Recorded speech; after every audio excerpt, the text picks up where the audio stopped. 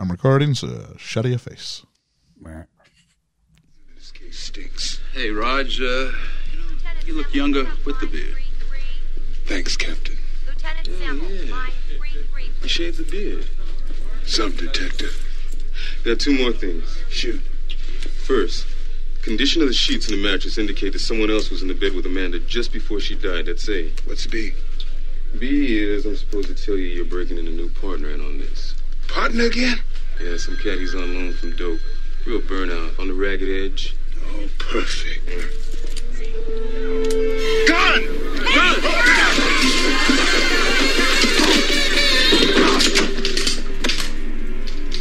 Raj, meet your new partner. I'm too old for this shit. Jingle bell, jingle bell rock. Jingle bells swing and jingle bells ring. Snowing And welcome to the podcast that does, I think, what's this in the tin? It's Best Film Ever. My name's Ian. I'm Liam. I'm Ethan. And I'm Georgia. And man, it feels like Christmas. It does, doesn't I'll it? tell you that much. Christmas in March. It's March. Oh God, it's March now. It is March now. Yeah, as we march. We march forward. March forwards, march towards everything, really. Yeah. March is a noun and is a verb. Marching. Marching. March towards madness. Hey, there we go. And so what we've got is we are here for episode number 112. Woo! Lethal That's a lot. Weapon. It is a lot. That's a lot. Yeah. It's incredible. 112 episodes. Yeah. Yeah, it's not too much, I hope. All right, George quit. I'm messing. We'll be holding auditions for the part of Georgia. And the phone is hot. for the part of necessary female co-host. Necessary minority goes to Georgia. I guess I'll have to wear the dress for them now. There we go. So we charted this week in a lot of countries. Actually, we charted in America, in here home in Britain, in Canada, in South Korea, in Denmark. Nothing was rotten in the state of Denmark. In the Netherlands, in Switzerland, in Malaysia. We were number 23 in Australia. G'day. Wow. Number 3 in Ghana. That's cool. Very cool. Ooh. What you gonna do with that, right? What you gonna do? And our high water mark was not our number 1. So our high water mark was number 1 in Nigeria. Yeah. Wow. We've never done that before. No. Not Nigeria. No. So Sierra Leone we have. Sierra Leone and a few other places we've got to number 1, but Nigeria was a new Uganda. one for us. Uganda, yeah. So thank you very much, wherever you are around the world. And we've showed last week. It's not necessarily the places that we chart or necessarily download us the most. It's just that's an Apple podcast chart. So if you're on a different device or a different platform, if it's your first time or your 112th time, I mean, we've got well over 200 pieces of content and various things. Ooh. So thank you very much. Truly, it's lovely to know people are listening. So cool. That's why we do it. I would have totally given up if no one was listening at this Would point. you really? If no one was listening? The way you said that made it sound like I wish it's the really lovely. No one is listening because you like slurred the two to know. right? And it's really lovely no one is listening. No, if no one was listening? I wish the listeners could have seen your face. What if no one was listening? Yeah, you went there. I don't know. Contrary to popular belief, I do not love the sound of my own voice that much. So all those guys out there not That much. listening, we'll get another episode out. And you know how I know people, the opposite of people are listening, is that on Tuesday we had our best day in the history of the pod. Whoop, whoop. Hell We had as many downloads on Tuesday as we had in the first 3 months of the podcast combined. That's amazing. Yeah. That's down to you guys out there. Thank you so It much. is down to people out there and people who listen this week or every week, or people who tell other people about the podcast. Thanks a lot. There are people who are like, we'll talk about strategic scheduling, I guess, to a degree, but not really. It's really down to people and how they feel about the pod on a week in, week out basis. So thanks everybody out there. Thanks everybody around the virtual roundtable here for what you do. I mean, people seem to be liking it. You can always get somebody to listen once. You can't always get them to listen twice, 3 times, That's 4 times. what I've always said. You can market someone listening once. Yeah. What brings them back is the content that hopefully they hear on the show. Yeah. And that's always my advice for new podcasters is going. So unless we've had 50,000 separate people just download once. Yeah, no. As we march towards 50,000, should be around April 1st, I think that threshold will be crossed. Wow. So let's promo some of the stuff we got coming up or have done. Last week we did Batman. That was the episode that one did very well individually, but we also did very well, as you said, as the pod on the whole. But it was a top 10 day one release. Which is great. It'll be a top 10 week one release, so that'll be nice as well. It was a cultural phenomenon, though, wouldn't it? It was, and it was also a really good time to release an episode on it. Everyone was doing Batman as well. Well, Batman sort of stuff, but again, you could argue because everyone's doing it, maybe it makes it a much more competitive marketplace. People are like, I don't want to see Batman again. And I heard today that they've just signed up Joaquin. Is that how you say it? Joaquin Phoenix, yeah. Yeah, and Todd Phillips to do Joker 2. Oh, really? Is that officially? Oh, really? Oh, yeah. So that's good. Also, Georgia, you and I did a watch along on Batman and Robin. I love Why do you hate yourself? Oh, tell me, trust me, if you listen to it, I am not enjoying myself. I remember it's Arnie's one-liners. It is. They do my know. You know what? Like the first half, I'm like, this is cute, and they clearly run out of ice puns halfway They do, through. don't they? I would highly recommend, if you want to hear two of the most different opinions on a film ever, fire up Batman and Robin, turn on the watch along, and you just hear me get more depressed as this thing goes on, and you just hear Georgia going, I like it. I remember I messaged you to schedule something, and you were like, oh, I can't do it today. I'm doing a watch along with Batman and Robin. And I had this moment where I was like, either this is a really good lie to get out of something, or something bad's about to happen. No, I would have loved to have chill, but I had to instead put what we were going to do, Ethan, on ice and watch. Oh, stop it! Yeah, my favourite bit in that is Alicia Silverstone getting changed is it? In the bath seat. I'm trying to remember. I'll tell you. I mean, the slightest bit. It was like every one of Chris O'Donnell's lines. I'm just like at some 40-year-old going, what does cool sound like? Yeah. We just got to make him the cool guy. He was supposed to be. He was really good in the previous one. I don't get it. I think he was supposed to be in earlier versions, wasn't he? I have no idea. Yeah, and they didn't want to bring Robin into it until later. Oh, okay, that would make sense, I guess. But they originally he was scheduled. It's interesting that no one has done it since. Yeah. Like every one of them, they've kept Robin off to the side. Because they had, didn't you say last week they had Marlon Wayans? I don't think that was me. Wasn't that you? No. Was Robin? No, I don't know.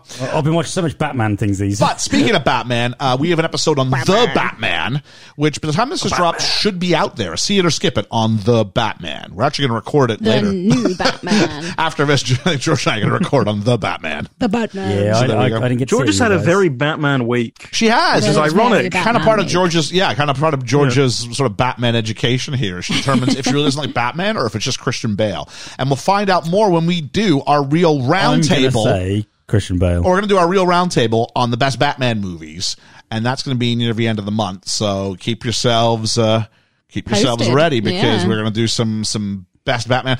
And people have said, "Hey, do I have the right to change my list once I see the Bat?" Yeah, if you see the Bat, if you get a chance to see it and you want to update it, George is the one who compiles the lists for the audience anyway. So you guys go ahead. Just make sure that you put the new list on it and just say new list. Yeah. Just so I don't have to go through and just look see if they've already submitted the list and change it. Yeah, but some people, if they put it on one post and then on another post, if you could that would be really helpful. Tell you what, I'm looking forward to, Liam. For once, you can't go really off the board on this one. Because there's only so many Batman films. Yeah, that's very true. It's very true. It's not like you're going to throw me something. I'm like, no, because really it's got to be theatrically released, or I am including the Adam West TV one. Okay. Just because. Although I'd be very curious if anybody puts it in their top 5, the Adam West one. Batman and Robin top, yeah? Pardon me? Batman and Robin top. If you're so inclined, go ahead. Batman, Robin, Batman Forever. I don't need any other ones. George Clooney. I think you're misrepresenting Batman Forever. I don't think it's that bad of a movie. I think I like it. I like Val Kilmer as Batman. Me too. Yeah. So that is it for that. As always, a giant shout out to our Patreon backers. The Alfred to our collective Batman. And that would be Reverend Bruce, Julene, Hermes, Lena Oberholzer, Katie McRae, Ensign Ian Davies, Chris Peterson, Randall Silva. What's your Twitter handle, dude? I'm trying to find you. Dwayne Smith. Noel Smith. And the Yeet Meister. Yeet. Tell me that doesn't sound like a Batman villain. Oh, I know, right? Birthday Bash, we have delayed our birthday by a week, scheduling being what it is. So we are doing the birthday 2 weeks from now, which basically means you've got about 10 days to get your birthday wishes in. A bunch you already have. Thank you very much. And that's bestfilmeverpod@gmail.com is the best place to go ahead and drop those off. So we can share on that week. We won't be doing our regular shout outs. We'll be letting you shout out to us. Woo! I love those. It is great. We do it at Christmas and we do it for our birthday. Yeah, I love hearing people's voices. Yeah, it is nice hearing that. So it's time for a little bit of reflections and corrections. So here we go. Oh, I'm going to actually hit the button. So this one counts for both of them.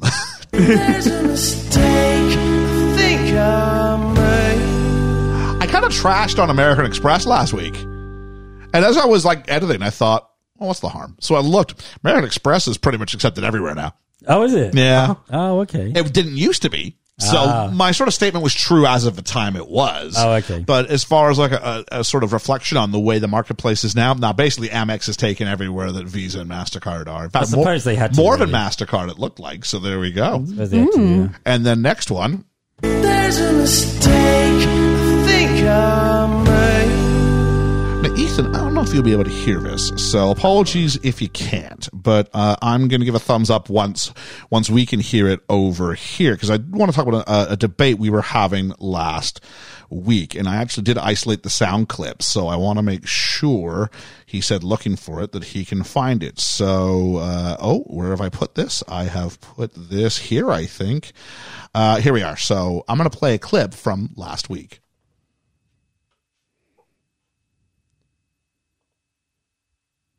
I think.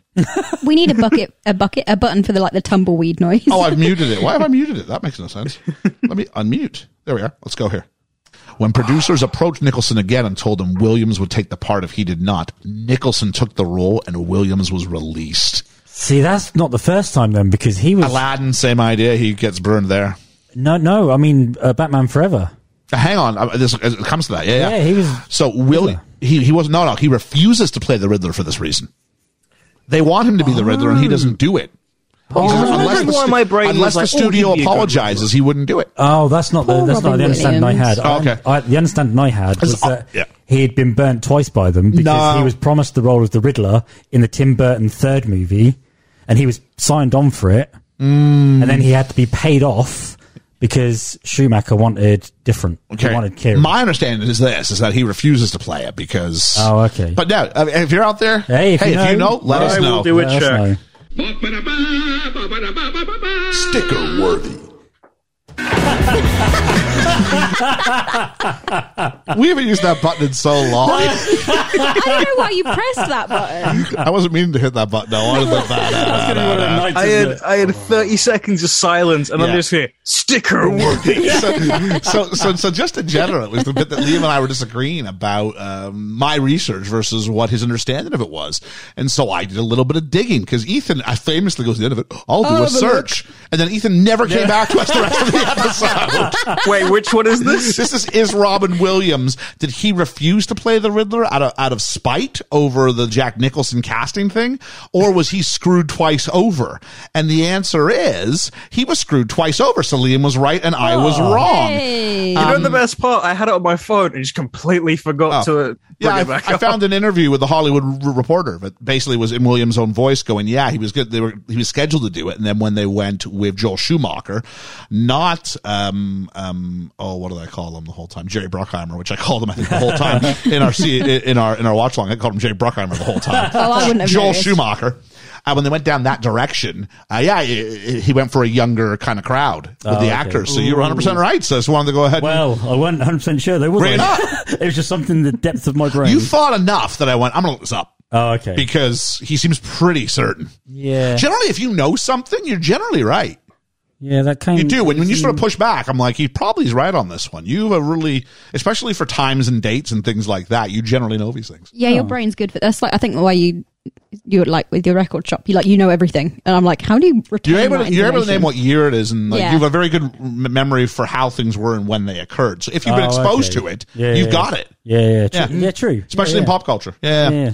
So Hermes tried to correct Julene about Chloe in Uncharted, but then admitted I should have waited for Ian because Ian went ahead and did that. Julene gave us a nice shout out for our Batman episode and said, "Have you ever danced with BFE on a Monday night?" that's when our episode drops over there. Oh, is it? Yeah, because it drops 2 a.m. over here, oh, so course, it's yes. was at 9 p.m.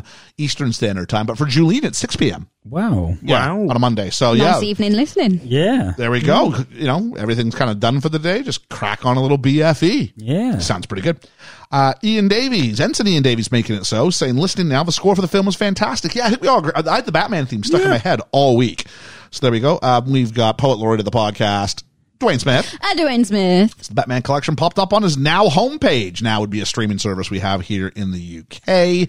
So I put this on. I'm really impressed with the drawn backgrounds. I had not remembered them, but they really stand out and look fantastic. Yeah, I'm glad we made a big mention of that. Yeah. I'll be remembering that, I think, at the end of the year. Yeah, definitely. And Professor J said, I really enjoyed the episode, and believe me, I've listened to about 20 shows about this movie. Really? So it was that crowded marketplace. Yeah. At which point some other pod went, maybe you should listen to ours too. And I'm like, it's not really how marketing works. I saw that. It made me laugh. I don't look for other podcasts and go, oh, you like theirs? Listen to ours as well. No, I wait for people who have any podcast ideas. That's brilliant. I don't just go leeching on to other shows and goes, here's my link too.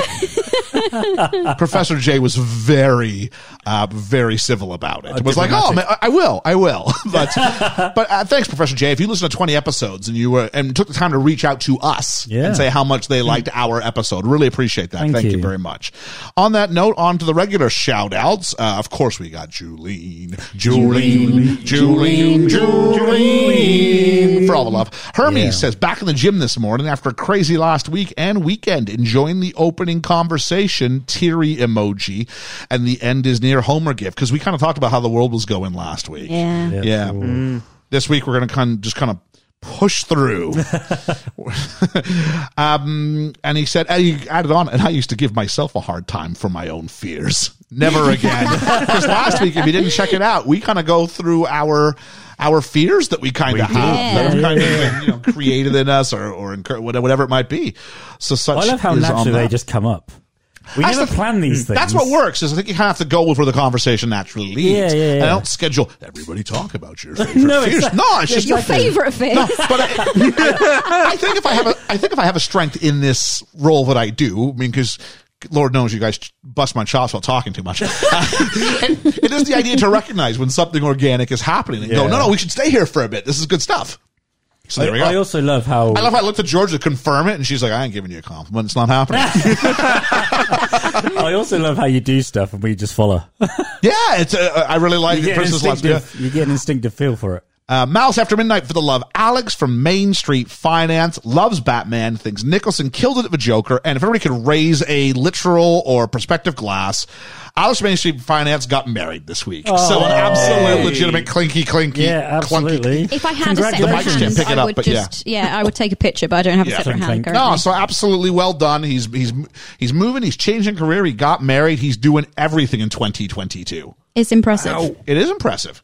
So thanks a lot and well done, Alex. Oh, Liam's going to take a picture of us all holding our beverages together. There we go. I don't know why I'm smiling. I'm not actually in the picture. In honor of Alex from Main Street Finance. We'll get that out on the Twitter and various Mine was up on my computer. There we are. It's a digital drink. Russell the Postie says, now that we've hit number one... now that we've hit number one in Nigeria, Liam needs a new shout out to go with G'day Mate and Canada. You're right, I do. So we'll work on that. We'll workshop something a little bit. The real Brewsome Twosome for the love. Ooh, there's the new one. Nice. I know, right? That's cool. Snacks with Stein. Another one said, just came here to say I had this folder in second grade after the movie came out. It was like a giant Batman logo for some of the merch that was released for it, right? He said, not to brag or anything, but nothing makes you feel like more of a badass than propping this beauty up for a spelling test. Hashtag Keaton for, I think he's saying Keaton forever, but it looks like Keaton for Eva. Just saying. We got someone new reached out called Smitty, who said, true story, I was supposed to go watch Batman in theaters with a friend of mine, but didn't get to because that night he ate a pack of silica gel that were in his new shoes, and they had to rush him to the hospital.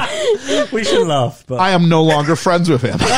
I can't imagine why. So I talk a little bit more with him. Anyway, I think the real hell of it was they ended up taking him to see the movie in theaters after he got out of the hospital as a maybe this will make you feel better sort of reward. Only I wasn't invited then. And if you want to hear more, you can reach out to him. It's at House of Smitty, and it's a podcast he does with his wife. So thank you for sharing that great story.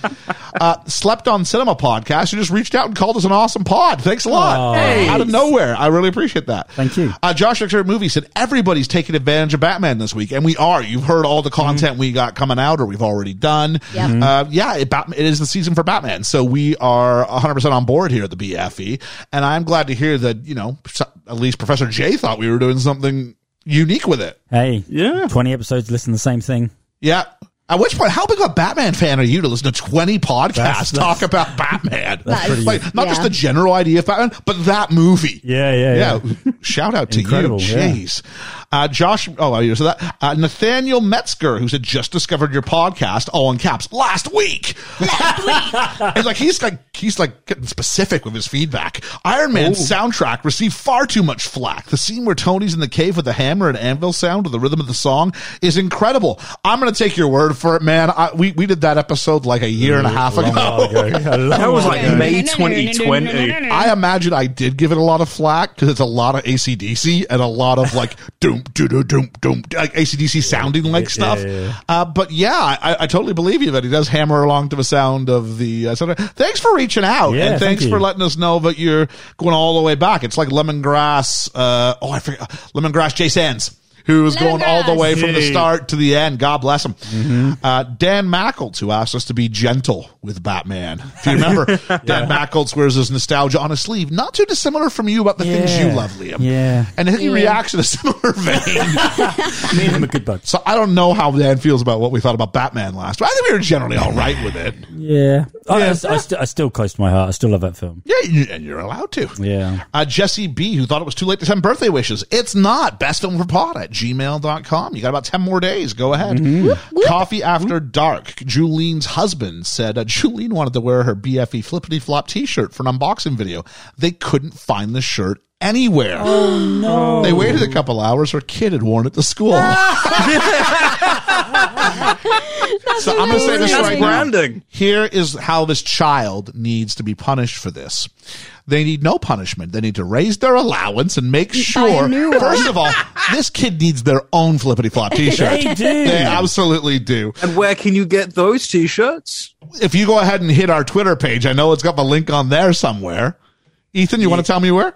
At teespring.com, it should be Best Film Ever Shop. I might have to double check that URL, but I think that's what we said. That's a very confusing thing. So I'll let you check on that, but that means we'll just probably have to follow up on this next week. But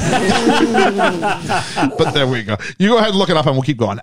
We've got So Wizard for the love, Shoot for the Flick for the love, Ian from Bit Dead as always, That Love Podcast, who wished us all a happy audio drama Sunday by listing us not once but twice. Thanks a lot. Thank you. Thanks. Yeah. Ed from the Film Effect Podcast says, be like Ed and get your top 5 picks in now. He's already put them in twice, actually. Once before the Batman, and then like 2 hours later, he must have gone and seen it. So he's changed his picks. Okay. Carlo encouraging. Yep. Carlo and Josh also have their picks in nice and early. I've only put that tweet up like yesterday. So good job, guys. Yeah.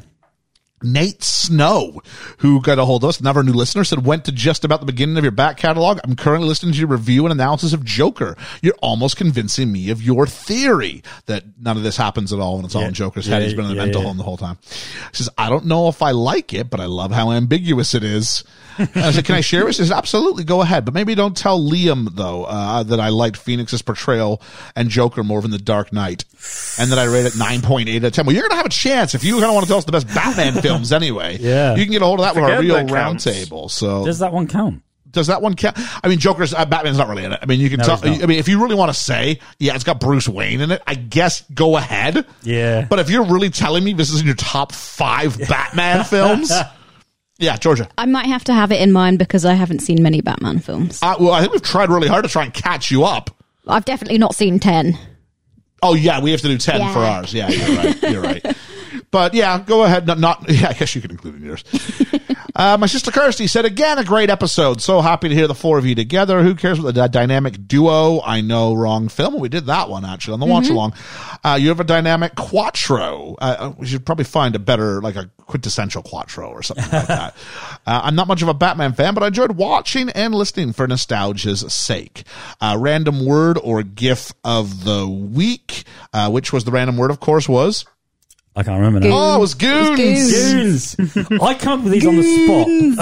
You don't expect me to remember the week after. Julene did one from Lilo and Stitch, and that was just a terrible idea, Julene, because I hate that film with the fire of 1,000 suns. Ohana means family. It means you don't leave the poor teenage girl raising her sister. And you go, Ohana means family, except if it means really helping anybody, then we don't care. Stupid film. Chris Peterson, who did one for Simpsons, and it was like a note at the door, goons. He says, what? We're hired goons, and he opens the door. Brilliant. Cool. Anthony and Davey, something about cartoon lasers. Dwayne Smith getting in on the Star Trek with a nodding Kirk. Ooh. Hermie says it wasn't easy not using a Goonies gif. Yeah. He hashtag resident troll. But he gave us an Avengers one instead. Easily the win is going to Chris Peterson. I retweeted it when I saw it. I laughed so hard. So, Chris Peterson, you are the winner of our GIF of the week. Well done, you. But Josh, my favorite movie, gets an honorary win as well because he found a toy from Batman of Bob the Goon. Oh, like a little like toy that came out of Bob. I said, it doesn't really, it says Goon, but it says Bob, and then it says beside it in really small letters, one of the Jokers, and it says the word Goon. So I went, okay, I'm going to count that. Cool. So well done there. So I was like, that is amazing. You have to try and seek that out. I think so. And then Hermes, somewhere along the way, this is why he's a troll. Said Georgia had the best Batman voice in the beginning of last week's episode. What?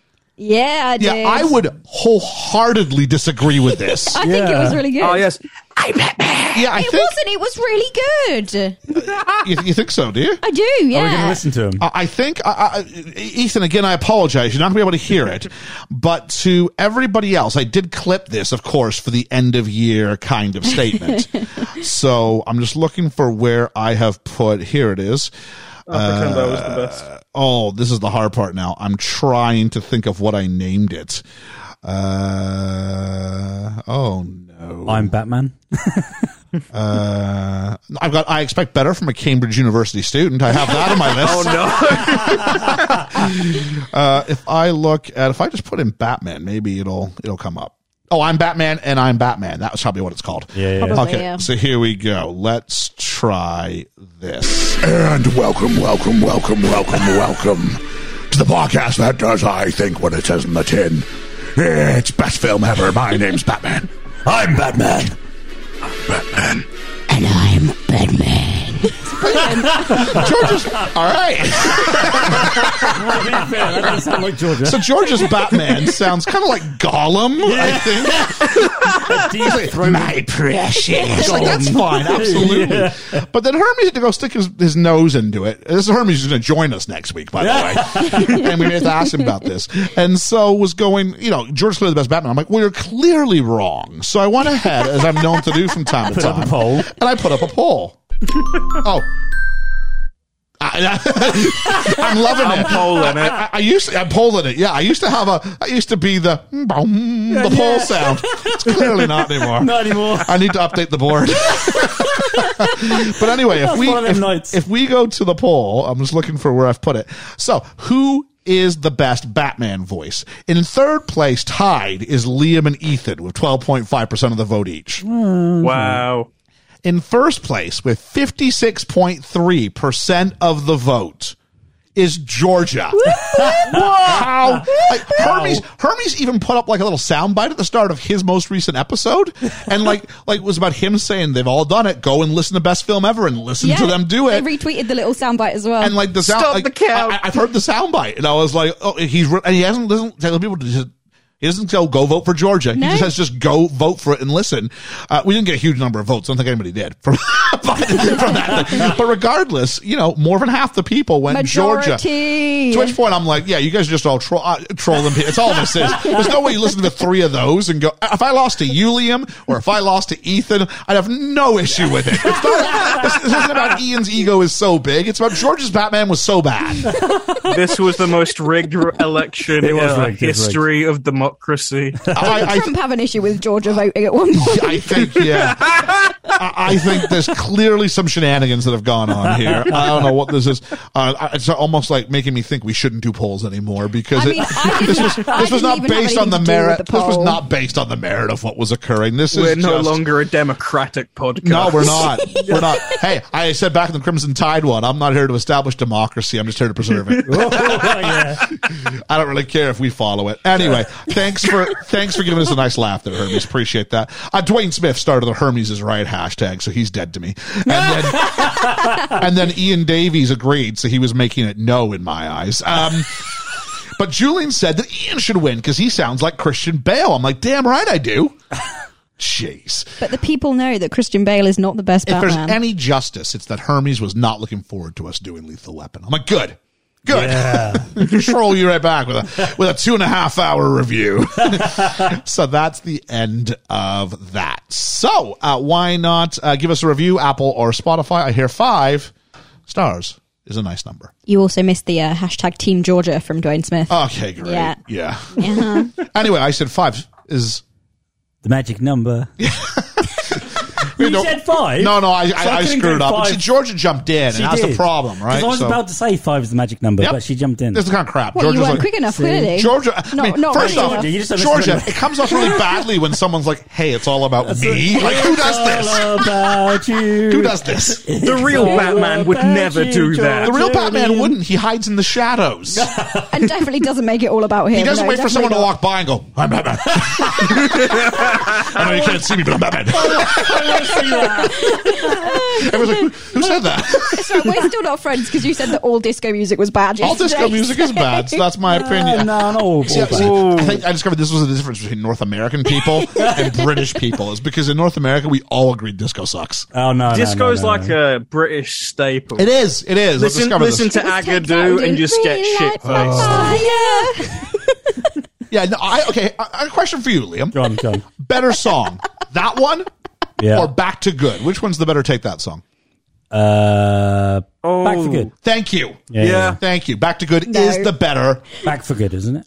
It is Back for Good. No, Back for Good. Back to Good is a Matchbox 20 song. My apologies. Yeah. But yeah. I just don't like the lyrics in that one because he's like, I don't know what I did. I don't know what I've said. I didn't mean it. Take me back, I just want you back for good. Want you back. Want you back. I want you back for good. Relight my fire. All right. And one is melodically a lot nicer to listen to. Yeah, Relight My Fire. Professor J, seriously, God bless you, because you listen to 19 other shows that don't go into these sorts of diatribes. God bless you. So let's go ahead. Lethal Weapon is 1987 buddy cop action film, directed and co-produced by Richard Donner, written by Shane Black, co-produced by Joel Silver. In Lethal Weapon, it is the archetype. A pair of mismatched LAPD detectives, Martin Riggs, a former Green Beret who has become suicidal following the death of his wife, and veteran officer Roger Murtaugh work together as partners. You seen this before? Yeah. I was actually assigned this in university as homework. Really? I'd never seen it. Oh, I love this film. And this is 2008? Giving away too much there. Yeah. And I was like, because I knew of it, and I think I'd seen like snippets. I've seen the last 15 minutes of number 2. I've seen some scene with Mel Gibson and Rene Russo where they're showing off their scars. Is that 2 or is that 3? Probably That's 2. 3. Is it 3? Yeah. Okay. Patsy Kensit is number 2. Okay.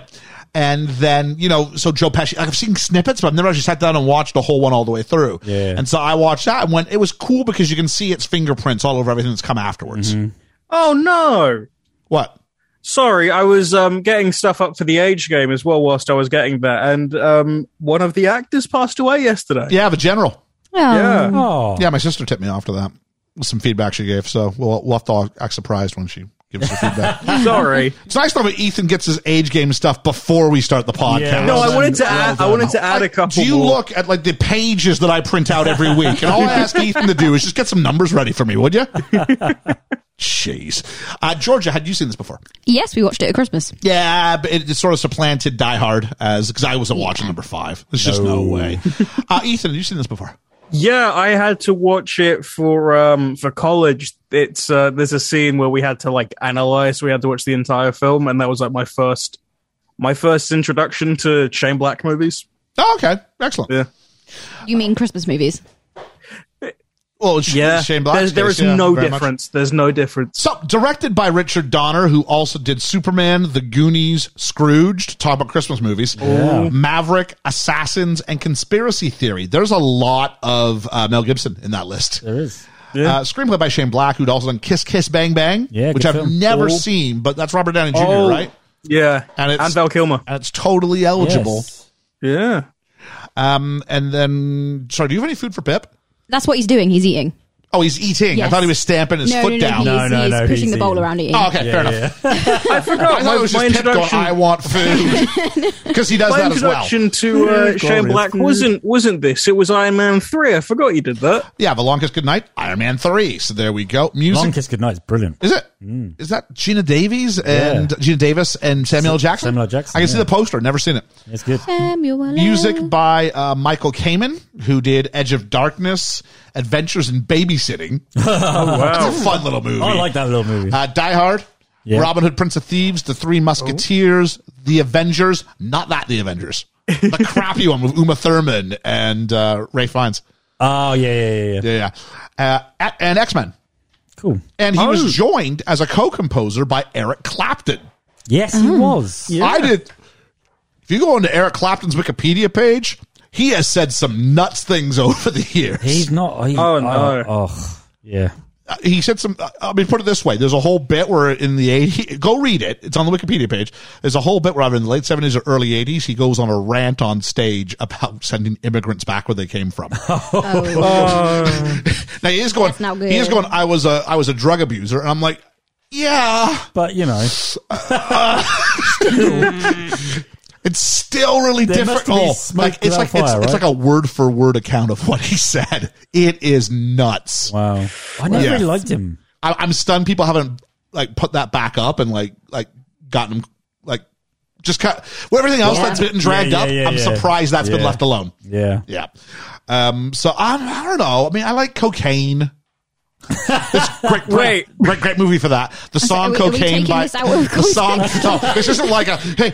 Look, man. Ian's taking it somewhere. What's your favorite Class A drug? No, I'm not doing that. The song Cocaine, Layla, both the acoustic and the electronic version of it. Yep. And I like Tears in Heaven. I mean, his kid had just died. I mean, you had to feel from there. What's that one out of Phenomenon? Oh, change the world. Yeah, I like I that. could be the sunlight in your universe. I like that. I remember someone who told me that they graduated, like, not a real graduation, but like a middle school graduation. Yeah. And as they walked in, rather than play like Pomp and Circumstance, they played Eric Clapton, Change the World. You would think my love was really something good, baby. I like Phenomenon. It's a cute little movie. It is a lovely little movie. Yeah. But I'll tell you this. I'm not a big fan of Eric Clapton. Oh, yeah. I don't mind Cream, but Yep. Clapton himself, Yeah. Prefer ice cream myself. And moving on. So Shane Black had just recently graduated from UCLA and wrote the screenplay for this movie in mid-1985. He stated he wanted to do an urban western inspired by Dirty Harry, where a violent character reviled for what he did, what he is capable of, and the things he believed that he was, is eventually recruited for being one that could solve the problem. The protagonist would be everyman policemen. Guys just shuffling in a town like LA, searching for something noble as justice, when they're just guys in washed and worn suits seeking a paycheck. According to Black, his original first draft was very different and much darker than the final film. It was 140 pages long, and both the plot and characters were different. The action scenes were also much bigger. The truck full of cocaine, the end of the script contained a chase scene with helicopters and a trailer truck full of cocaine exploding over the Hollywood Hills, with cocaine snowing over the Hollywood side. I want to see that. It's like that episode of that one movie called The Crow, where it's like, just put everything. I love that. Jeez. Can we do our own reenactment of The Crow? Black hated this first draft and initially discarded it, but later picked it up and rewrote it into the new drafts that were eventually used for filming. And I've got some highlights from that throughout as we go along. His agents at the Lethal Weapon script to various studios being rejected before Warner Brothers took a liking to it. They brought along producer Joel Silver, who loved the story, and worked with Black to develop the script further. Richard Donner also brought in Jeffrey Boehm to do some uncredited rewrites on Black's script and added humor because it was found to be quite dark. Later did a complete rewrite of the rejected script for the second film. So, this guy kind of got in and became Mr. Lethal Weapon to a degree, and wrote the script for the third film, and then an unused draft for the fourth film. I've seen highlights what that fourth draft was. It was like right-wing neo-Nazis. It was like crazy. But according to a 2016 interview with Joel Silver, Ridley Scott was the first choice to direct the film. That'd have been cool. But Ridley Scott and Warner Brothers did not get on due to the making of Blade Runner. What, you mean that seminal classic Blade Runner? Yeah. But, I mean, if you look at how many releases that film has had, you can see there's obviously problems between the studio. And I'll tell you what, it's an option. I could teach Blade Runner at A level, and clearly it says we have to do a director's cut if we do it. So clearly there's four different cuts in there. 4 different cuts that have been released. Yeah. Because of the original one, they were like, let's have narration because no one's going to understand it. So there's just unnecessary amounts of Harrison Ford narration where he clearly doesn't care what he's saying. We should do Blade Runner at some point, though. I love Blade Runner. Director's cut. Rutger Hauer. Yeah. Brilliant in that movie. Sean Young. Yeah. Last week. Last week that turned out to be Rachel and I freaked out about? No, it was supposed to be Sean Young, Kim Basinger's part. That was it. Yeah, that was it. So no one turned out to be Sean Young. No. Sean Young turned out to be Kim Basinger. So there we go. After the script was purchased for $250,000, the executives offered it to director Richard Donner, who loved it, but Leonard Nimoy was also one of the choices for directing. All right. But he was too busy working on 3 Men and a Baby. Oh, another nice little movie. Yeah, which you can catch on our sister podcast, Talking to Mickey, if you want to hear us talk about 3 Men and a Baby. An absolute guilty pleasure of a film. It's not a great film, but it's so much fun. It's cute. It is. Yeah. Rapadaki. You're the one. You get a lot of phone calls in here. With those elements in place, the search began for the right combination of actors to play Riggs and Murtaugh. And I'll sort of leave it there, and we'll talk about their cast, because very much you got to talk about them both at the same time. Yeah. So I'm going to kind of come to a part on that as we go. But let's begin the deep dive. Title card, credits, and Jingle Bell Rock. This is not going to be too long, is it? This podcast. I don't know what because I'm getting too old for this shit. What's the joke you're setting up? I knew you got somewhere with this. You had a twinkle in your eye. You know me too well. I do. But how 80s are these graphics? It was like they had I know. But I love them. I know. But it kind of that very. This film's very. Spoiler alert for me. This film's very 1980s, but I think in the best of ways that I kind of think about in 80s movies. This is like get your bingo cards out because it's going to do everything you expect. But can't you tell by the titles? It's Richard Donner though, because of Superman. Is this the same as I haven't seen Superman literally since I was like 6? Feel to it. Do you know what I mean? Was the opening of Superman just like loads of clouds or something? Am I thinking? I'm not talking about the actual, the actual credits themselves. Feel very Richard Donner. So I've got my first note. How do you know this is a 1980s action flick? We're 2 minutes and 15 seconds in, and we've got boobs and cocaine. Yeah, boy. I'm stuck in the 80s. Oh my word. Jackie Swanson, it's a girl who she's tripped out. She goes on top of the building. She looks, and then she sort of like just falls. I have a big problem with this scene. Go ahead. When she falls, right, you can clearly see whatever dummy that is falling off that thing is going to hit the bonnet, right? When they come back to it, she's on the roof. I hate to break this to you. Go on. Jackie Swanson performed the high fall on her own, trained by legendary stuntman Dar Robinson.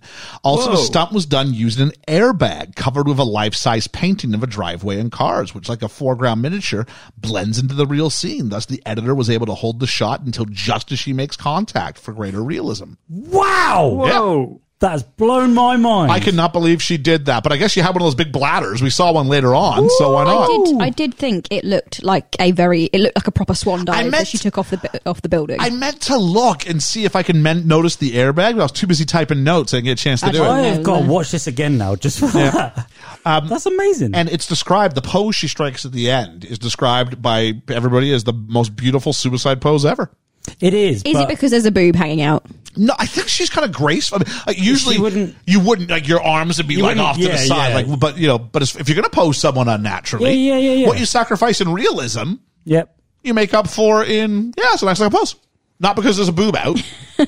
No, it is. But there is no reason for her robe to be open that whole scene. There's no reason. Like, what's the organic reason? Because we want boobs. That's it. Michael Kamen, who just completed work on Highlander, composed the score for Lethal Weapon, which I think the score is not...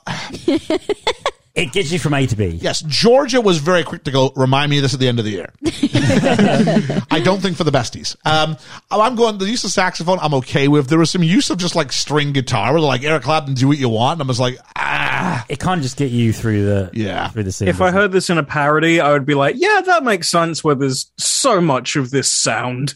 Well, it turns out that Michael Kamen just finished work on Highlander and had the editor had used Edge of Darkness as a temporary score for the film, and Edge of Darkness was done by Kamen. So basically, just went come and do more of the same, please. Oh, okay. And so he was just kind of doing what he was told to do. The guitar part of Riggs' theme was performed by Clapton.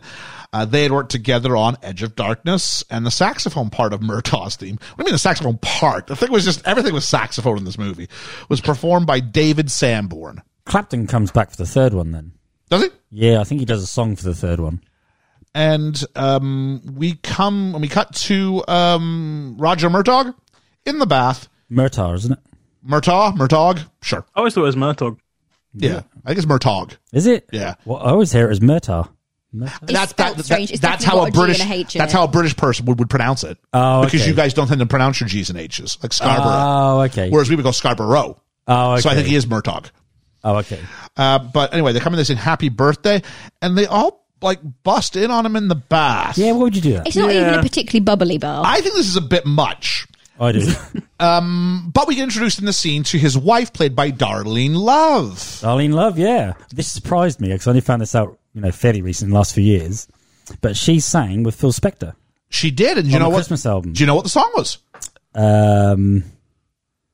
Jingle Bell, Jingle Bell Rock. No. What was it? It's Christmas. Baby, please come home. Oh, I They're like singing Deck the Halls, which I do prefer as like U2's version. I think is much better. But she's the one who originally sang it. So like massive. I was like, there's no way. She also sung on Home Alone 2. Did she really? Yeah. Well, there you go. Lots of Christmassy stuff here. Yeah. And he's hit 50, the big 5-0. And his daughter's like rubbing his beard. Yeah. I'm not sure initiating physical contact with your naked father in the bath. But also, like, she's sat like above him, so he's looking down at his face. And I'm like if he sat up and like moved a rubber duck around, but he's just there. chilling in the bath. Like, this is normal. This bath thing becomes a recurring joke. It does. Because I remember, I was wondering if it was this one or another one where he retires. But you have the happy retirement daddy, and they all come in and with a cake in the bath. Yeah. He's always in the bath. Always. And she goes, oh, your beard's going gray, but we still love you. Liam, you and I are not 50. Nope. What age did your beard start going gray? And my hair's not even black, so it's harder to see. Probably early 30s. Early 30s. Yeah. And he's all like, oh no, my hair's going at 50. God dang it.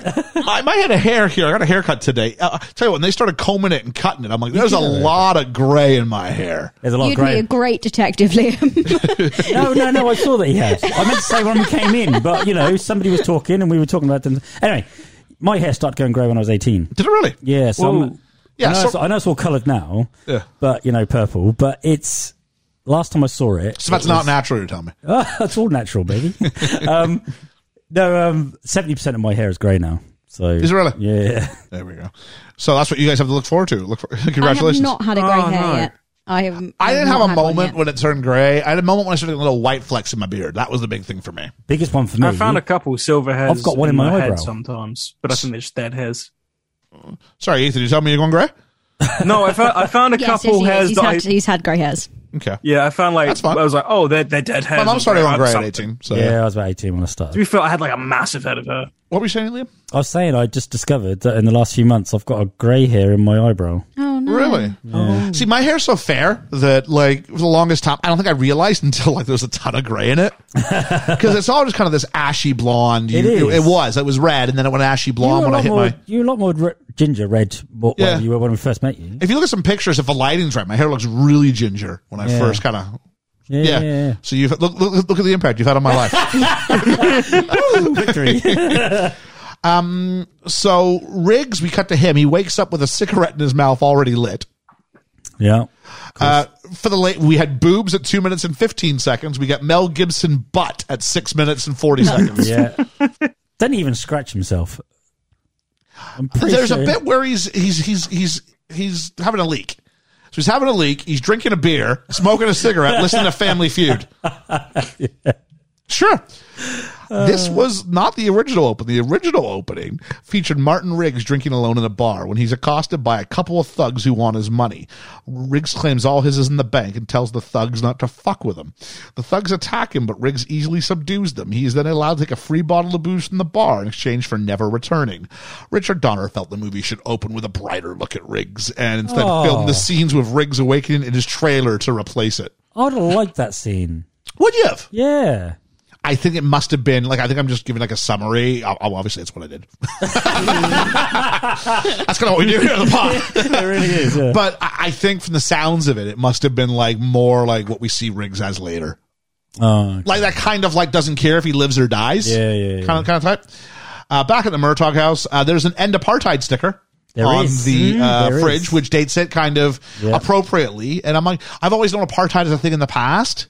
Yeah, because I wouldn't have been old enough to really get it. No, and it was weird. It was wild to think, there's something of it. Like in many ways, films become like time capsules. Mm-hmm. Yeah, for what's going on. So it was good to see that. And this lovely sort of family dynamic. She's like, "Don't step on the egg," and he goes, "What was I thinking? I should have checked the floor for an egg," which feels like kind of like natural. Yeah, I think I like that dynamic. The sort of sarcasm you use with each other. You know what I mean? Yeah. And this is where we find out that some guy named Hunsaker is looking for him. And then down comes his daughter, and she's like, "This is my New Year's Eve dress, Daddy. I like it. Isn't it cool?" And I mean, it wasn't Careless Whisper, but that's what are you doing, George Michael for? But it is like seen the sexy saxophone guy? Again, though, it is like this, just sexualized saxophone score. Yeah, it is. That comes in. And I'm like, why would you get up? Because he's going to work. So why do you know what I want to do at 8:15 in the morning or earlier? I'm going to put on my party dress so Dad can see it. Yeah. Isn't it cool? And clearly Dad's not a fan of it. Well, of course he's not. Let's talk about the casting now. Let's start with Riggs, Mel Gibson. Yeah. Shane Black said he wanted William Hurt to play the role of Martin Riggs. Really? Is that the dude that voices dragons a lot? No, that's Sean No, Connery. William Hurt's the general guy in the Marvel movies. Is that William Hurt? The general guy. I get John Hurt and William Hurt. It's John Hurt, the dragon guy. John Hurt's the War Doctor. Yeah, John Hurt's like Alien and all that. I swear William Hurt. Take a look, see William Hurt. I saw his picture. General Ross, I think it is. I'm not sure if it is. Take a look. But studio executives said Hurt was too obscure for the part. Yeah. Christopher Reeve wanted a shout for it, but then was turned it down. Mel Gibson was invited by Richard Donner as he'd seen him in something called Lady Hawk. Really? Mm-hmm. Yeah. That is the William. is it? I was thinking of. Yeah. So what's Lady Hawk? Is Michelle Pfeiffer, Matthew Broderick, and Rutger Hauer. I guess he must be in it somewhere. Well, that's blown my mind because I like Lady Hawk. Oh wait, after Lady, must be. Yeah. Anyway, the casting director was on board and arranged for Gibson to fly in from Sydney just for a test. Oh, okay. Wow. That's not a short flight. Hang on, when was there must have been a hell of a difference in years because Mad Max was what, 79? Yeah. And this is what, 85? I didn't say earlier, but I forget. Yeah, I can't remember either. 85, 86, 87. 87. Is it 87? Yeah. Wow, Okay. 35th? No, that's right. 35th anniversary. That's why we're doing it today. Of course, yeah. So probably productions like 86, late 85, early 86. I thought he was a bit more popular before then, to be fair. Don't know. Well, so anyway, according to a June 2007 Vanity Fair magazine article, Bruce Willis was considered for the Riggs role. Mel Gibson and Bruce Willis were considered for each other's roles because we talked about in Die Hard how they almost cast Mel Gibson in the role. How weird would that have been? Yeah. Both movies were produced by Joel Silver. Both movies had music by Michael Kamen. Willis was offered Martin Riggs but turned it down, and a year later he did Die Hard. Gibson was considered to play John McClane, but he's one of the many who turned it down. Coincidentally, the script for Die Hard with a Vengeance originally was pitched as a Lethal Weapon sequel, which is why you get that dichotomy between the two of them, because it feels like a buddy cop movie. That's an anomaly, though. That is, because the rest of them is just him by himself. Yeah. I really like Die Hard with a Vengeance. I do too. Mel Gibson also turned down starring roles in The Fly and The Untouchables to do this movie. Now, The Fly is one thing. I don't like The Fly. The Untouchables, good movie. Great movie. But Lethal Weapon makes him into a movie star. You know what I mean? Yeah, Lethal Weapon's the way to go. Yeah. But The Untouchables is a great movie. It is. Gibson said, this particular story was a cut above the others I had passed on because the action is really a sideline which heightens the stories of these two characters. I picture Riggs as an almost Chaplin-esque figure, a guy who doesn't expect anything from life and even toys the idea of taking his own. Doesn't just toy with it, jeez. He's not like these stalwarts who come down from Mount Olympus and wreak havoc and go away. He's someone who doesn't look like he's set to go off until he actually does. So I guess it's that grounded realism of who this guy is, which, of course, and John McClane, I guess, would take a step further in Die Hard the next year. Yeah. Then let's talk about Murtaugh, played by Danny Glover. Originally, one of the considerations was Brian Dennehy. Oh, that'd have been cool. Oh. I'd have been well up for that, actually. Yeah, I like Brian Dennehy. But he turned it down because he played cops before in films like First Blood and FX. Yeah, First Blood, yeah. And he played horrible cops, didn't he? He was also like, was he in Short Circuit? I think he was in Short Circuit. However, Dennehy... He was in Cocoon. Sorry? He was in Cocoon. Was he a cop there? No, he wasn't a cop. Oh, he was just in it. He was just in it. Yeah. However, Dennehy and Danny Glover had previously appeared together in Silverado in 1985. So casting director Marianne Doherty first suggested teaming Gibson with Glover because Murtaugh had no set ethnicity in the script. How far we've come. Yeah, we have. Because I don't think we would have gone ahead and said, obviously it suggests that Riggs did have a set ethnicity, but Murtaugh didn't. And that's the big, ooh, wow. Yeah. So, where am I at here? There it is. So he was flown in from Chicago, a little bit closer flight than Sydney. According to Donner, it took about 2 hours. By the time we were done, I was in seventh heaven. They found innuendos. They found laughter where I never saw it. They found tears where they didn't exist before. And most importantly, they found a relationship, all in just one reading. So if you talk about casting, it was magical. Just total dynamite. You can see that on screen, though. You can see them two really work well together. The draw for Glover was equally strong. He had just come off of his role as Mr. in The Color Purple and felt the role of Roger Murtaugh offered him a whole range of new character expression experience.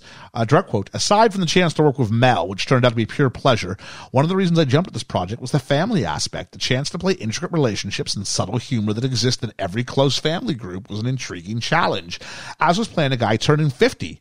Murtaugh's a little cranky about his age until everything he loves is threatened. His reawakening parallels that of Riggs.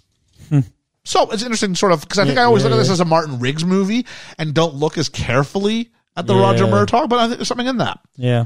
Both actors were signed by early spring 86, and they then flew home to pack and returned to LA and began an intensive 2 months of physical training and preparation. Now, I get Gibson doing that. I'm not really sure what Glover goes through in this film. Not really, does he? Not really. But they're like, all right, you go ahead. You go ahead and join us. All right, I will. Now you two go and have some fun now. He do take a swan dive off a boat, doesn't he? No, in this one? Well, I say a swan dive. They kind of fight and fall off. Yes.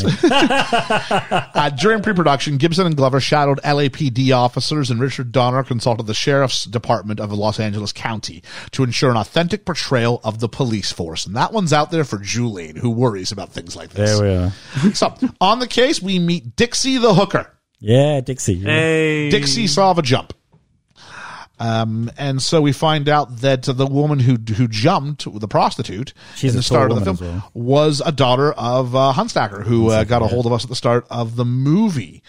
Then we cut to the Christmas tree stand, and Riggs, in probably one of my favorite scenes in the movie, It's a good scene. is trying to buy some cocaine. He wants to buy it all and haggles his way into a free tree. So well done, you. Yeah.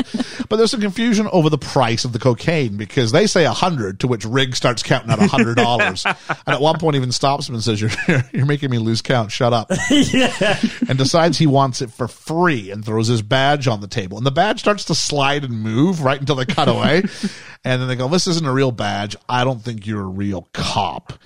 And so they think he's crazy. Nice introduction to that concept. He shows them how crazy he is and does like a Three Stooges routine in the middle of it. By himself. Gibson's a huge fan of a Three Stooges. He is. I am not. No, me either. I don't like, so when he does, I go, shoot. They do that in Greece as well. Do they really? Stooges, yeah. At least then it would have been like current in the timeline. Well, yeah. Jeez, this is, when I was a kid, in the summer, you could get reruns of Three Stooges on CBC. Oh, okay. I've only ever seen one, I think. So I've seen probably a bunch of them, like a whole bunch of them. It really is like the lowest grade of humor. Because they all do the same things. Yep, it's all physical humor, right? It's all slapstick. Yeah. I remember they tried to reboot the Three Stooges like 10 years ago, and it was awful. You can't. It's a certain type of humor. It's generational. It is, yeah. You can't modernize that. I found it out when I asked a bunch of my students if any of them had seen Monty Python. And like none of them had. I was so sad. I'm like, you're supposed to discover Monty Python when you turn into a teenager. That's part of the point of being a teenager. You discover these things. You discover Monty Python. You discover Rocky Horror. You know what I mean? These things on the periphery, and you find them and you make them yours because you don't think anybody else has really seen them. No, exactly. Yeah. Yeah. Some of our kids at work have know Monty Python. They like Maybe it's the internet. Maybe the fact that nothing is hidden away now, so you can't find and discover that thing that's just yours because it's everywhere. Yeah. Everything's Also, everywhere all the time. There are so many things like top 10 comedies, #1, Monty Python, Maybe, yeah. the Holy Grail, or like I think TikToks are just like, look at these Monty Python sketches. Yeah, like I remember the first time someone handed me a tape of Monty Python, and I don't know if I pulled the sickie. It wasn't just to watch it. I just pulled the sickie, and then I watched the video while I was home. And yeah, it was amazing, and I couldn't figure out if I'd screwed up the ending or not because of how it ends, and it's just kind of there. And I was like, oh, what's, huh? And it was this thing that we found, and we all started making Monty Python references, and we don't really have that stuff anymore. See, I never really liked Monty Python. Oh, that's right. I'm sitting here expressing my love for it, and you're like, yeah, I don't really like it. I was more like Peter Cook and Dudley Moore. Yeah, it's weird. I think Python had a certain global accessibility about them, whereas I don't think they did. No, they didn't. Nah. I feel in the UK, Only Fools and Horses seems to be like an outlier where everyone just, for some reason, gets into but it. Only Fools and Horses was like, it's like a show you're like Nan likes, you know what I mean? Yeah. Like, it's always like on. saying, we found this really edgy thing, Mrs. Brown's Boys. Only on our podcast can you mention Mrs. Brown's Boys and Lethal Weapon. Yeah, that's true. So anyway, so they're going to go, he's like, we're going to put you under arrest, so get your noses in the dirt. At which point, the guy who's like his assistant in the back of the Christmas tree truck just opens fire on them. For it, like, we're not going to arrest anybody here. We're just shooting. Shoot. A guy takes Gibson hostage, and Riggs tells everyone to shoot him. Shoot him! Riggs is a loose cannon. The hostage taker isn't he's like, what are you doing? He's like, shoot him. They end up arresting the guy. The guy who's holding him hostage is called Blackie Dammit. Real name, John Kiedis.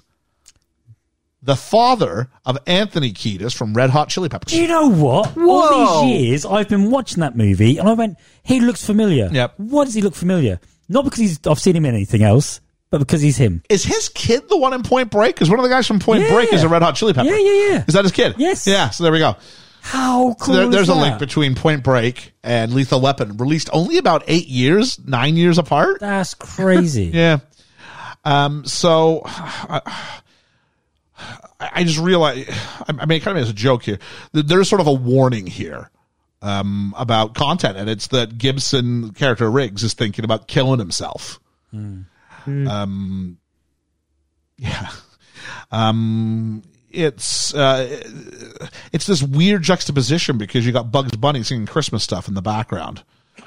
But he's Christmas Carol, isn't it? Yeah, it's like a Looney Tunes Christmas Carol. Yeah. He's staring at his wedding photos and then looks at the chamber of his gun, and you get this point of view shot on the chamber. and it's in shallow depth of field, so all you see is the barrel. You don't see anything else. The thing I like, wherever you're positioned, it's in your direction. Yeah, it's how point of view shots work, isn't it? No, but as in like no matter what side of the room you're on, it will look as if it's like facing your area because the way that it's framed. Okay. It's like a eye trick. It's like when the eyes of the painting follow you everywhere. Yeah. Yeah. And so he then puts the gun up to his forehead, and then he puts it in his mouth, and then he cocks the gun, but he can't actually pull the trigger. But in the middle of this, they even cross-cut to the Looney Tunes A Christmas Carol. I think that's clever. It's such a... If you think about Christmas and the concept of hope... Yeah, and what that means. And then he says... He's kind of crying a little bit as he does it. He says, "I miss you."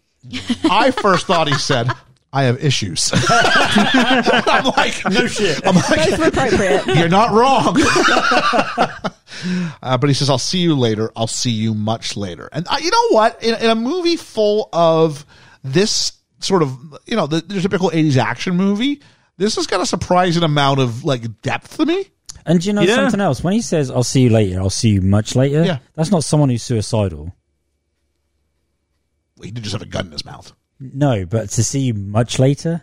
It's a statement of intent. Yeah, now, It's a thought. Could he relapse? Sure he could. Yeah. I think we see it the next day. Yeah. Yeah, of course. But it's the idea of, this is someone who's hurting and pain. When you get to a certain level of pain, it just feels like it's just all encompassing. And like, you're like, it's choking you. You're having your very breath choked out of you. And he sees this as a moment of release, and he just can't make himself do it, thankfully. And isn't the dog there as well? The dog? Yeah. The dog's Sam the dog. Sam the dog. Yeah. Suicidal thoughts is like, it's not just, I wish I was this, I want to be free of this pain. Yeah, I can't always thought think the of dog. an I feel excuse- we'd be remiss. Because we are talking about a fictional sort of thing, but I feel we'd be remiss if it's something like, if you're going through something, reach out and talk to someone. Yeah, absolutely. Reach out and talk to someone.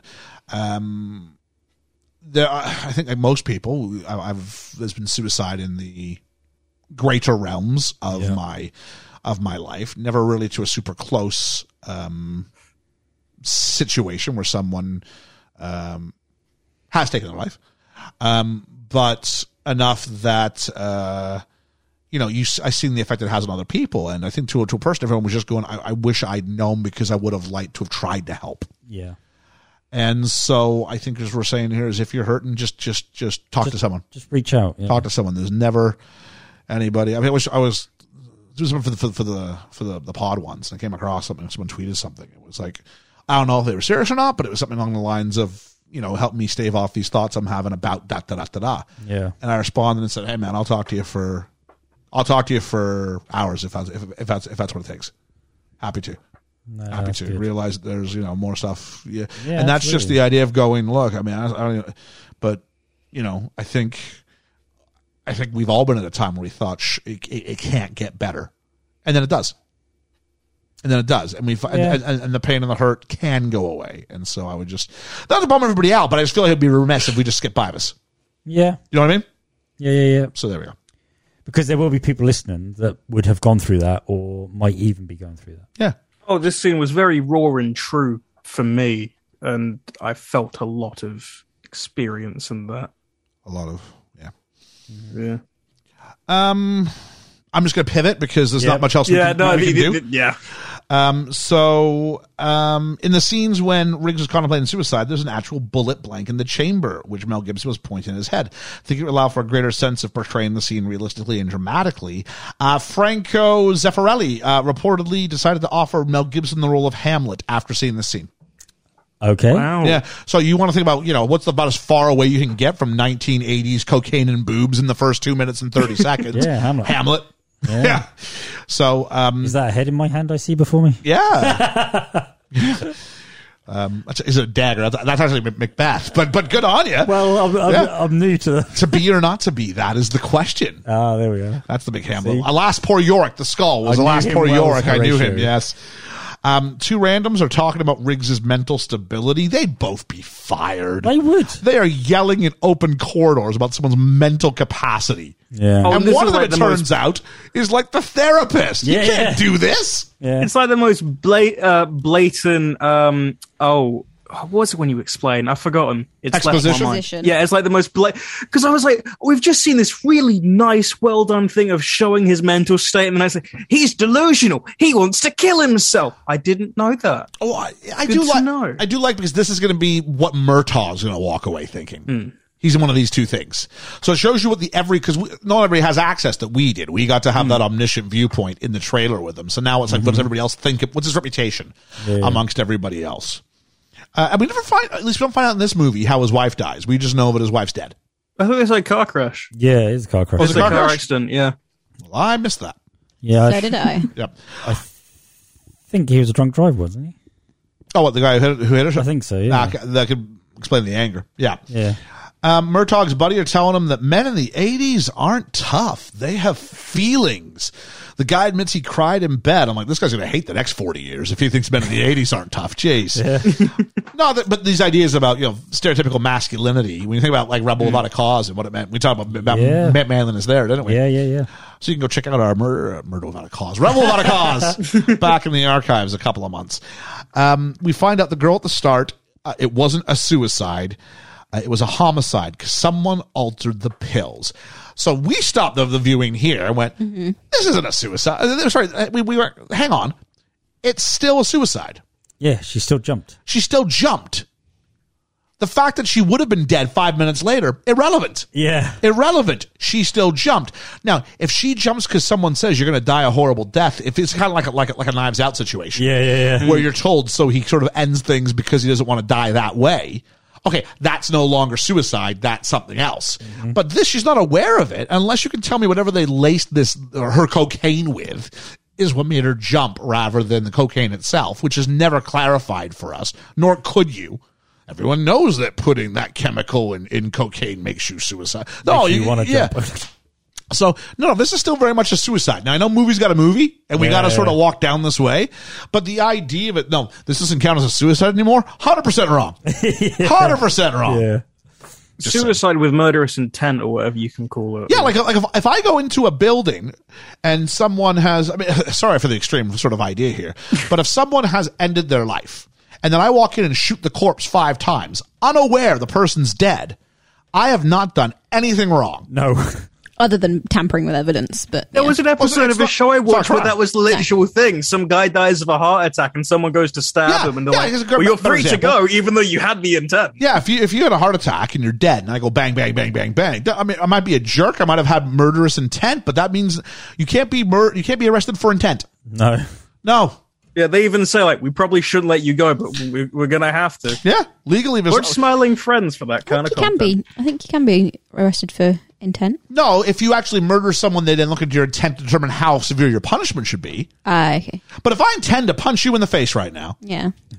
Oh, no, I think I'm intending really hard. How have you felt it so far? Punching and stabbing to No, I'm still intending. I'm still intending. It doesn't matter, does it? It doesn't matter. Intent, it only matters if it's, that's the whole theory of the film Minority Report. Minority, yeah. What is it, that line they say in like police things, and it's like something like with intent to kill?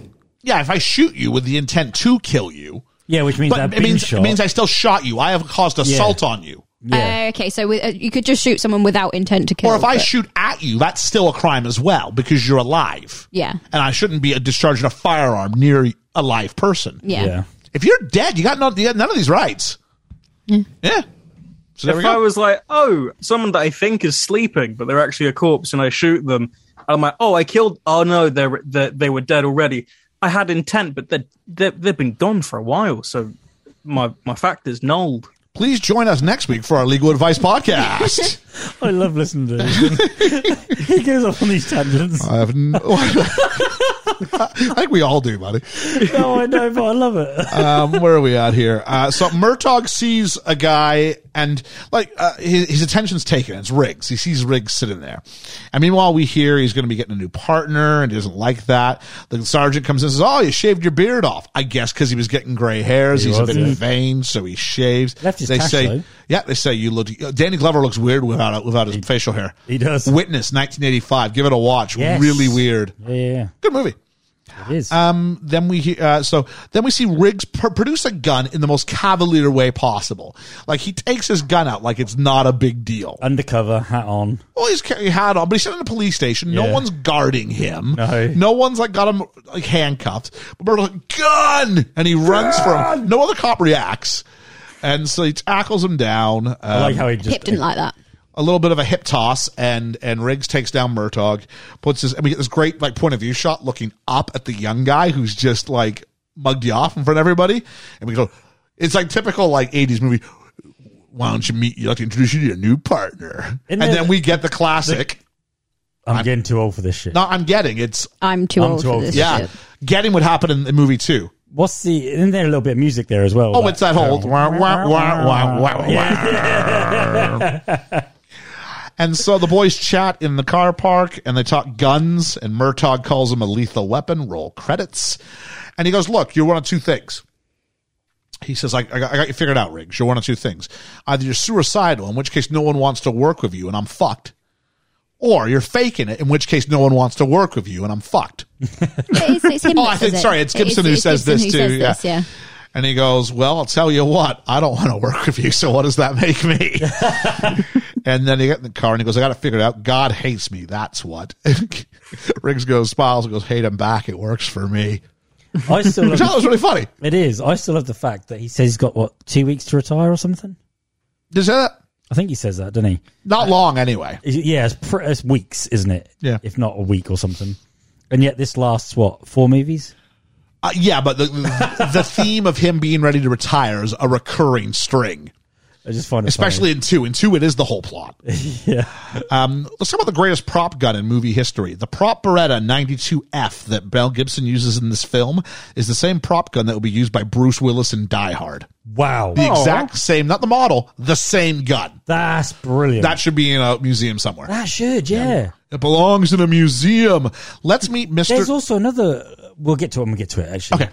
Because I want to know... Oh, I know what you're talking about. Yeah. Another parallel. Let's meet Mr. Joshua. Oh, Gary Busey. Played by Gary Busey. The crucial role Joshua was set up when Gary Busey asked for a chance to read for a part. He's been an Academy Award... a star since his Academy Award nominated performance in the Buddy Holly story. But since then, he had not auditioned for a film in years. He was just given parts. Well done. Direct quote, I had butterflies, he said. I've never played a bad guy, and no one had seen me since I'd lost 60 pounds and got back into shape.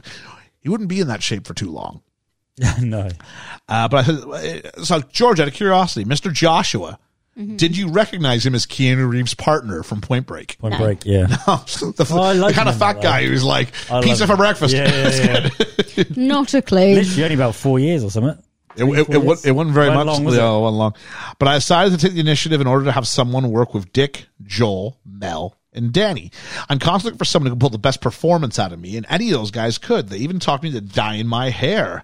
In his true Hollywood story biography, Busey says he was hired to play Joshua because they were looking for someone big and menacing enough to be a believable foe for Mel Gibson. Busey also credits the film for reviving his failing film career. And this really is it. This is him going, who's the opposite that we can pin against Riggs? If Riggs is this superstar, which he is, who's his opposite? But Riggs is like a normal-sized, everyday man, isn't he? Oh, until he takes his shirt off in the movie. Jeez. Well, you know what I mean. Wow. Gary Busey, he's huge. Busey's huge, but like Gibson's cut. Yes, he is. Yeah. The definition's insane. Yeah. It's not bulk. He's not swollen. He's just cut. Yes. Which in the 80s, it was about big guys. It was. Yeah. It wasn't about cut guys. Yeah. Stallone and Schwarzenegger. So to add tension between the actors, the director Richard Donner kept telling Gary Busey and Mel Gibson it was the other who kept eating the last waffle at catering. I love stuff like that. Me too. We meet Mr. Mendez, who's really only here in order to establish who Mr. Joshua is. Basically. One of the worst lines of the script. Where'd you pick this guy up? Psychos or Us? Yeah. How many people rewrote this script? That was one of the jokes that made it in. Yeah. I didn't laugh because it was a good joke. I laughed because it was bad, just so everyone knows. He goes, do you smoke? And he goes, what are you talking about? Give us your lighter. And he says, Mr. Joshua, hold out your arm. And they basically hold the lighter underneath his arm and burn his flesh. It's the show has slavish control. Oh, okay. But you're just like, come on. Yeah, it's supposed to show that he is loyal, but like unhinged. And especially because in our head, we're already going, how do you take, it's like a Bond villain. How do you take this guy down with this ability? Yeah, okay. Do you remember when Robert Carlyle was the Bond villain and he couldn't feel pain? Yes. He couldn't feel anything, but especially pain. Yeah. And it's like, how do you beat a guy who doesn't, like, if you punch him, like, he might move backwards, but doesn't feel anything. Yeah. He'll feel the impact of your fist hitting his stomach, but that part in your brain that says, I don't like that. That hurt. Yeah. That's not there, so what do you do? It's a similar idea, I guess. And we find out there's a heroin order coming in on Friday. Meanwhile, Murtaugh is going to talk to Hunsaker. He says, it wasn't suicide. She was murdered. She was not murdered there, Roger. Dad says she was making videotapes. Pornographic videotapes. Dodgy videotapes. Yeah. And thought Murtaugh, I thought you could get her out. Like, what's his idea? Like, Roger's going to walk in, like, this movie set and, like, pull her out of the... We're mid-80s now, right? Yeah. And Vietnam buddies. Yep. We came out of Vietnam, what? Well, not we. I mean, Vietnam finished... When did Nixon... You and I didn't serve together in Vietnam. I thought we... No, okay. What was that, 74? That feels late. Is that late? 70s, wasn't it? Really? Yeah. I don't know when the Vietnam War ends. Can someone get to us and find out?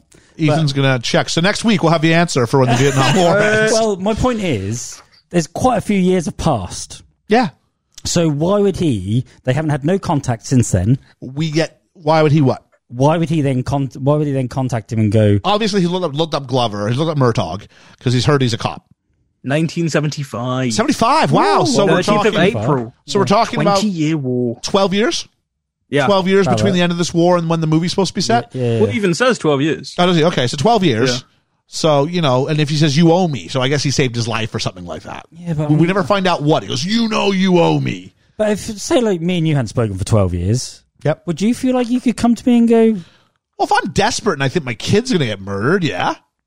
Well, maybe. Well, who do I have available to me that I can talk to? They make it sound too friendly when, in fact, they've had such it's an interesting thing, because when the wife asks him at the start of the movie, she goes, who's this wife? You never talked about him. He goes, oh, no, I never talked about him. And you get the idea there's something about his Vietnam history that's kind of even a secret to his wife. He keeps that under wraps. Or he just won't want to remember, does he? Yeah. So there's something about this, but he doesn't challenge when he says, you owe me. He goes, yeah, okay. So maybe that's why. He owes me one. I'm going to make sure he can help me. Oh, okay. Yeah. So he says, find them, however many there are, and kill them. He goes, I'm a police officer. I know you're a police officer. Kill them. He's like screaming. Like he works at a bank and he's screaming, just kill them. And like, none of the extras are turning around. He's like, oh, it's just Jerry. He does this he's always telling people to kill people. And they go outside and they're right by the Pepsi advert that Pepsi put up for this, because it's a hot dog cart with Pepsi all around it. And in the background, you see a movie cinema that says, Lost Boys, this year's hit. You do. This year's hit.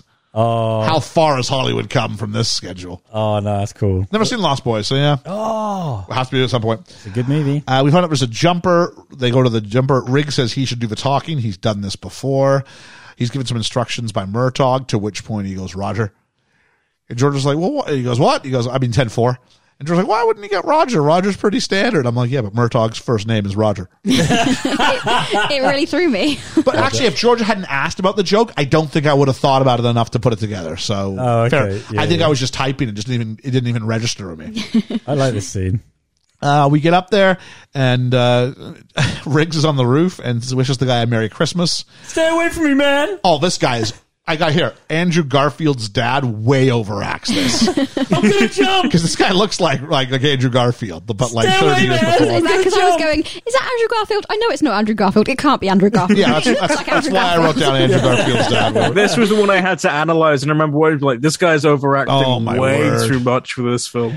Like even Riggs and his crazy, like the Three Stooges stuff is like nowhere near this guy. No. You know, like an old video game where like you'd play like GTA or something, and like the pedestrians would like freak out way too much. Hang on. I hate you. Did you just say this old video game like GTA? I grew up with a Nintendo Entertainment System, dude. I remember. Hear me out. I had the Atari 2600 at one San point. Andreas is like 20 years old now. Oh, I'm sure it is. That's but a new game. It's a new game. Anything in the disc era cannot be called that really old game. No. That's like 3 console generations. Anyway, I think we talk about, but we said this last week about Batman. There's different forms of storytelling that's acceptable for different forums. For different forms. So, for instance, like when we saw that crazy, like when Vicky Vale goes to the Batcave and goes, Bruce, don't you want to talk about us? That works great if it's one line in a single panel in a comic book. When you actually have to hear it, it's like, this sucks. So such is, but this guy sucks. Which way Riggs get on the ledge with him and goes, my boss is down there, and I got to look like I'm at least trying to save you. Great line. Do it for me because my boss is down there. And who has another thing about? Okay, I want to help you make it look good for your boss. You want a cigarette? Offers him a cigarette. Do you know what? Right, if he weren't a smoker, they'll kill you. Lucky for him, he was in the 80s and everybody was a smoker. Well, that's what he then says. Well, let's let cancer kill us slowly, or something like that. Let's take our time and we'll both die of cancer. Yeah. And then he handcuffs him and goes, look, now if you jump, you're a murderer. And the guy gets really upset. He's like, fine, you want to jump? Let's jump. You want to jump? Let's go. And he jumps. Now, to the audience, I feel a bit like we've been had because there's this giant air bladder at the bottom, which we have not seen in any other shot. No. So when he jumps off, we're like, he's killing himself. And we get this like super slow-mo. And it's like, and then they land. Get him off me, man. He's suicidal. Yeah, and he goes, get him away from me. Meanwhile, Riggs is going, you want to go again? Let's go again. Woo! Let's do this again. I'm not big on the idea of jumping out of a plane. I'd be up for this. Oh, I'd love to do this. I'd be up for jumping off a building and landing on a big air bladder. Yeah, boy. Oh, no, I'd much rather do a plane. No. I want to do it's that far. I can do that. That's cool. Yeah. But I feel like you could bounce off a big air bladder. No. No way. That encompasses you. No, it's not like it's like fully It's not- inflated No, and I you know, go but bounce. like a bouncy What if castle. it's not inflated the right amount then, and you just still hit the floor hard? Have any of you guys ever done like the indoor skydiving thing where they kind of do something similar? I'd love to. No, I've always wanted to because it just looks fun. Each year we should do something crazy on the podcast. Yeah, and I'll report from it from a safe distance. We You can just commentate, take the equipment and just commentate on us doing it. There we go. We get to the fallout, and Murtaugh has like totally just like roughed some guy out of his own business. Get out of there. Yeah, and gotta talk. he says, "Do you want to kill yourself?" And Riggs comes clean. He goes, "Yeah, you want me to save it? I sometimes think about putting a bullet in my mouth. Yeah, I do. I really do." He goes, every single day I wake up and I think of a reason not to do it every single day. And you know what it is? It's the job. To which point Murtaugh, instead of going, okay, tell me, he goes, here's my gun. Let's not waste time. Do it.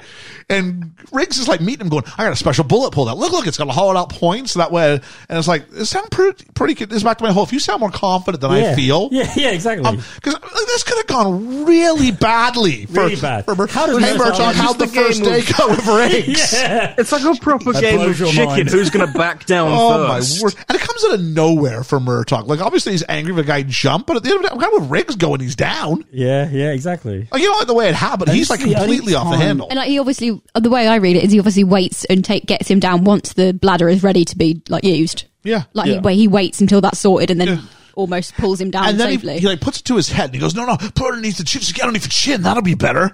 And we have like these extreme close-ups of just the eyes. Like this is really like someone went, here's film school. Let's go ahead and hit the basic things. We have the eyes and then back to our eyes. And then and Murtaugh sweating buckets at the same time. This must have been what he worked out for. And then Murtaugh grabs the gun, pulls it back. And Where goes, he pulled that trigger, though, that would have gone off. That's what we were saying, weren't we? I was like, how do you stop him? Yeah. That would have gone off. He goes, you're not trying to draw a psycho pension. You really are crazy. To which point Riggs goes, hungry. I'm hungry. And he wanders off because it's a little too real and honest and genuine. Yeah. That's a great little line. At which point then, like, Murtaugh, we cut to him on like an overpass. And he's got like the oldest mobile phone there ever was. Brilliant. Like it's like from Vietnam. It must be one of his relics because it's got some like suitcase. Yeah. Like it's important to put your phone in a case because I really believe you don't want it to smash. But this is a bit obscene. Funny. My Otterbox has got a crack in the bottom of it, so I think I'm going to get a new one Wow. soon. Yeah, it has almost been 2 years. The psychologist goes, "Oh yeah, by the way, he's really crazy." At which point, like, you probably wouldn't be able to do this. If he was that crazy, he would not be on the force right now. You couldn't. Plus, you couldn't share that with someone. No. Yeah, oh yeah, by the way, he's been talking about this in our sessions. Confidentiality. Absolutely. Jesus. Yeah. To which point we get him with the "I'm too old for this shit" for the second time. We drive to Beverly Hills. I never really figured out what we were going for here, but there's no warrant because the gate's open. Oh, is this the person who was like her sugar daddy? Is that where we're going? Yeah. I think so. Yeah. And he goes, "Do you need a warrant?" No warrant. If it's, "Oh, look, it's unlocked." And some girl comes by and goes, "Just go on in and help yourself." Now look, she's in the drug house. You're not going, "Go on in, help yourself, How many make people yourself come at in and home. out? Merry Christmas." Yeah. To which point, this is the saxophone again. And we have to, for some reason they really wanted this like long take as they walk around the grounds. So you keep having to like stall for time. We're like, "Oh, that's good. Yeah, let's look good. Oh, this is paradise. Yeah, I think it's all right." There's like 3 or 4 of them. And then we cut, and there's a point of view shot inside, and there's these 2 women in this house that's all windows. They've got their hair all fancily done up, and they're wearing nice threads, so they can, as a pair, like shovel cocaine into the same bag. And at which point they're not sat down, they're standing up. I'm like, your back would start to hurt after a while. I love the dress code for this. Yeah. So Murtaugh, at which point there's this guy who starts shooting at them. Now, there's no link between, they don't go, "Jerry," and then Jerry comes and shoots them. No. They notice, and all of a sudden Jerry's out there with a gun. Like, bing! I'm here now. Like, if this is just your security, you should have noticed them when he was coming, when they drove in. You'd think so. Murtaugh instead shoots him in the leg, and he's like, "Show me your hands." And then he's like, "See, this is what you do, Riggs. You shoot him in the legs, because now I can ask him questions, because I can shoot him in the legs." But Murtaugh being Murtaugh, surely he'd be like, "Now, make sure I see your hands. You haven't shown me your hands yet. Show me your hands." And Riggs is kind of... He puts his gun away before he sees his hands. Yep. And so Riggs then pops him in the chest twice, and he lands on this, like, tarp in the water. Tarp on the, yeah. Yes. And he gets wrapped up at that, and that's why he dies. That's horrible. I've been in that situation. You've been shot twice in the chest. And No, I've been in that tarpaulin bit. Me and a few mates. Who hasn't been in the part where the girls are like cleaning up the Class A drugs? And you're, No, not that bit. When in my old school, we had a separate building that had, maybe I shouldn't admit this. No, okay, I will. Well, it's not there anymore. Okay. So that's been knocked down. So, and many years have passed. But during the summer, because that was a separate building from the school, sometimes there was like windows left open at the swimming pool. So we'd crawl into there and, go for a swim. But they had this tarpaulin thing across that used to wind up. I understand, yeah. And we as a joke said, "Let's try and run across it." Oh, jeez, no. Yeah, you can't do that. No, man, that's bad, dude. I mean, I've So you got wrapped up in this? Almost, yeah. Wow, okay. Yeah. I mean, I've run Scary across one of shit. those, but it's when they do it properly and it's only like 1.5 meters wide, so that if you do fall, you fall off, not Oh, no. into it. That kind of consumes you. That's Yeah. oh. And so Murtaugh does apologize, says, "You're not crazy," and thanks Riggs for saving his life. We go to dinner at Roger's house. There's Christmas trees. They have one on the lawn. They got one in the thing. He's offered a Canadian mist. And I went, "What's that Canadian mist?" If anyone should know, you should. You'd think so. I know. It's a whiskey. Oh. I've never heard of this. Maybe we should get some for Christmas. Because you have the other one. Canadian mist. Is it like maple flavored or? Canadian mist sounds kind of druggy, doesn't it? Canadian mist, I thought it was going to be like some sort of... like. Remember I thought it was going to be like a beer or something. No, I thought it was going to be like... Remember, did you ever have Clearly Canadian over here? No. Clearly Canadian was like this... It's very similar to what we have now in many ways. It's like a flavored sparkling water. Oh, okay. But it was like premium. Like if you had Clearly Canadian, it was huge throughout the times I was in high school. So probably about 95 to So 2000. like Fever Tree stuff over here. Sorry? Like Fever Tree, like tonic and soda water. Well, it and wasn't those a sorts of tonic things. though. It was just a no, beverage to it's just itself. like they do lots of different posh. Okay, fizzy but you would things. buy this to drink it by itself, and it was in okay. this clear bottle, and it was premium. And so it sold all over North America. I know that much. So I thought it would be something like this. But if you're out there, remember Clearly Canadian, give me a shout. Make me feel less old. Send the ball. I don't know if you can buy it anymore. I think it's out of business. Canadian Mist, I love it. We also had this thing called Orbits, and Orbits had like little, like, it was almost like not bubble tree, but it had like little floaty bits in it. It was like a lava lamp. And so you drink it. And so visually it looks cool until you drink it and you're like, you have to feel like all these like little like gelatin balls, whatever it was, like slide down. Not good. It's like if you drink a boba tea without a straw, because that's just like maybe, yeah, a squidgy tapioca. What was this drink you were talking about? Not Canadian Mist. Clearly Canadian. Clearly Canadian. I was going to say, I just found Canadian Mist, but no, because I googled it while we were watching. I was like, "What's Canadian Mist?" Roger's eldest, Rianne, is clearly in love with Martin, though we also told that she has a boyfriend with blonde hair, and she says dimples. What does he say? Yeah, divots or something. I don't know. Something like that, wasn't it? It's derogatory. Yeah. And then there's like the world's worst rapping. it's so funny. There's like a 6-year-old who's like doing that, like, you know. Yeah, well, they're doing the beatbox, and then it's like, my name is Sherry, and I like cherries. And I'm doing better than she is. And then they throw to Danny Glover, and he's completely out of his element. Yeah, he tries to rap about as well. And later we did this with pop filters. It's really, thankfully. It's really endearing, though. It's really, really endearing to this family. Adorable. Yeah. And so you have to see the difference between the single guy, not by choice, but the guy who's living like this bachelor solo life, and then the family man, and sort of have him sort of experience that through it. And so then they go out to his boat. They're on a boat, and they're talking about how grass is illegal. Can't make it work. In the flippy floppies. Yeah, so the daughter's like, why can't I smoke weed and you can drink beer? And he's like, well, they are different. And, you know, at the time, I guess it would have been like it was like it is here, where weed's definitely illegal in the UK. What's weed like over here? Is it a class C drug? Yeah. Yeah. Yeah, you definitely don't want to be caught with it. That's for sure. No. You can be caught. Yeah, no. Yeah. They have relaxed some of the rules on it, so you can be caught with it, but you can't be caught smoking it, and you can't be caught with possession with an intent to sell. Yeah, I get that, but still, with my career, you definitely don't want to have it on. Oh, no, for sure. Okay, get this right. And for the record, I'm not saying I don't want to be caught with it. I don't have it. I just want to state that I am not a partaker, never have been. How weird is this, though? Right, I was walking with my girlfriend from work, and we passed the police station, and there was a strong smell of marijuana. I love the smell of marijuana. Yeah, I do not. Part of my favorite parts of going to like concerts and stuff were just like this, like. Just that you smell it, you go, I'm at a concert. Especially the outdoor one. Sounds very 90s. We have something in Toronto called the Molson Amphitheater, and it's an outdoor venue. It seats about 5,000. I remember I went and saw the Dave Matthews Band there once. And Dave Matthews Band are especially known for their weed. And so the lights went out, and I kid you not, there's this purple cloud just above the audience. Was it a purple haze? It was the strongest that I'd ever been exposed to as far as like that number of people. I couldn't see anyone around me specifically doing it, but yeah. You were flying that night. It's generally a consensus that if you go to a concert in Toronto, it's going to be like that. Yeah. That's funny. Georgia. I'd just like to pop back in with clearly Canadian is still made and you still can buy it. Really? Yep. If you want to buy it and ship it to the UK, it will cost you £54 for 12 bottles. This is $54, sorry, and then $250 to actually get it here. Oh, to ship it? Yeah. Jesus!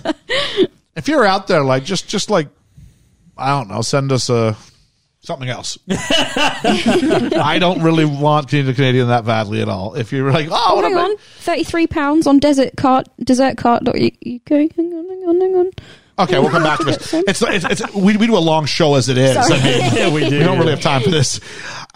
So Riggs likes Murtaugh's family, and he feels a sense of part of the family again, doesn't he? And he brags about how when he was 19, he shot a guy from 1,000 yards out in Laos. It's just the only thing he was ever good at. And then just as they leave, Murtaugh goes, "Hey, Riggs." It was like a lovely boyish smile on his face. He goes, "Do you really like my wife's cooking?" There's this moment they just sort of lock eyes. And he goes, "Nah. No." I'll see you tomorrow. I think that's when he starts to trust him, though, isn't it? Because he tells the truth, doesn't he? Yeah, absolutely. Goes inside, there's a present time, and there's always presents from his kids and stuff. This is Christmas Eve, though, isn't it? No, it's Christmas season. It's not Christmas Eve. Oh, okay. No. There's a yearbook and a videotape, and it's pornography. And Roger gets his big old glasses on because he's going to watch bunch of girls like spray each other with shower heads. Why not? That's what it was. It's a weird way to start a porno, but sure. And then Amanda Hunsaker is shot from like in her yearbook from like behind her. So she's barely looking at the camera. I'm like, you might have chosen a better angle. The next day he's awoken. It's not Christmas morning. But it is like Christmas because it's a gift of coffee. Coffee. Liam, if you ever want to come around and wake me up with like a fresh cup of coffee underneath my nose, I'm okay with that. Okay. I'm okay with that. I'll remember that. Thank you. They go to the shooting range, come up with a theory about how Amanda died. They're going to go talk to Dixie, the hooker. Roger's proud of his marksmanship, and, you know, he's the old guy, the old lion trying to outdo the young lion. This has been parodied so many times. Yeah, but this is the original, isn't it? Yeah. And so he goes ahead and he sends back this sort of cutout you always see at the shooting range, and he's got a shot right in the middle of the head, but it's like really close when he shoots it. I love how Roger does this thing where he kind of tilts his head. Yeah. He's like, he psychs himself up. Yeah. And he goes like, ready, set, draw. And he shoots him. And then Gibson sends it all the way back. It's almost comic. He even like looks back at like I like how Murtaugh and goes back. He moves from one side to the other. There's like 3 moments where you think it's going to finish and it keeps going. That's like my favorite type of comedy. It's a nice joke, yeah. And so he goes ahead and he turns the original shot by Murtaugh into the nose of a smiley face. Yeah. Says, have a nice day, and out they go. So that was all right. They go to some house that fills their theory. It was Dixie's. First time I ever realized this is the hooker's house from earlier in the movie. Yeah. I'd never realized this. The house blows up. If Mr. Joshua had waited like 5 more seconds, he'd have had him. Movie over. Yep. Also, if they don't get distracted by talking to the kids, like the kids. Yeah. Oh, I love the kids. don't tell him your name, Alfred. Yeah. He's like, you're gonna bust Dixie. You're gonna bust Dixie. I want to know how they knew they were police before they got out of the car. They do. They must have seen the lamp, maybe. I think But he doesn't put the lamp on until later, does he? No. I think they're street kids, so they know. They know. Yeah. Of course, they're street kids. Yeah. So. At which point, like, Riggs, I guess, is trying to return the favor, and we're supposed to think he's saving his life back by, like, putting him out because his coat's on fire. But you never actually see the coat on fire. You never see the coat on fire, so it just looks like, what's he doing? Just like he's attacking him for some reason. At which point, Riggs goes, get off me. What are you, And then he uses a homophobic slur. I don't know if you heard this. I didn't hear that. No, he says, get off me. What are you? And it's in the rush of everything else, but he clearly calls him the shorter version of the F. Homophobic slur. What we might refer to as a cigarette in a slang term. Yeah.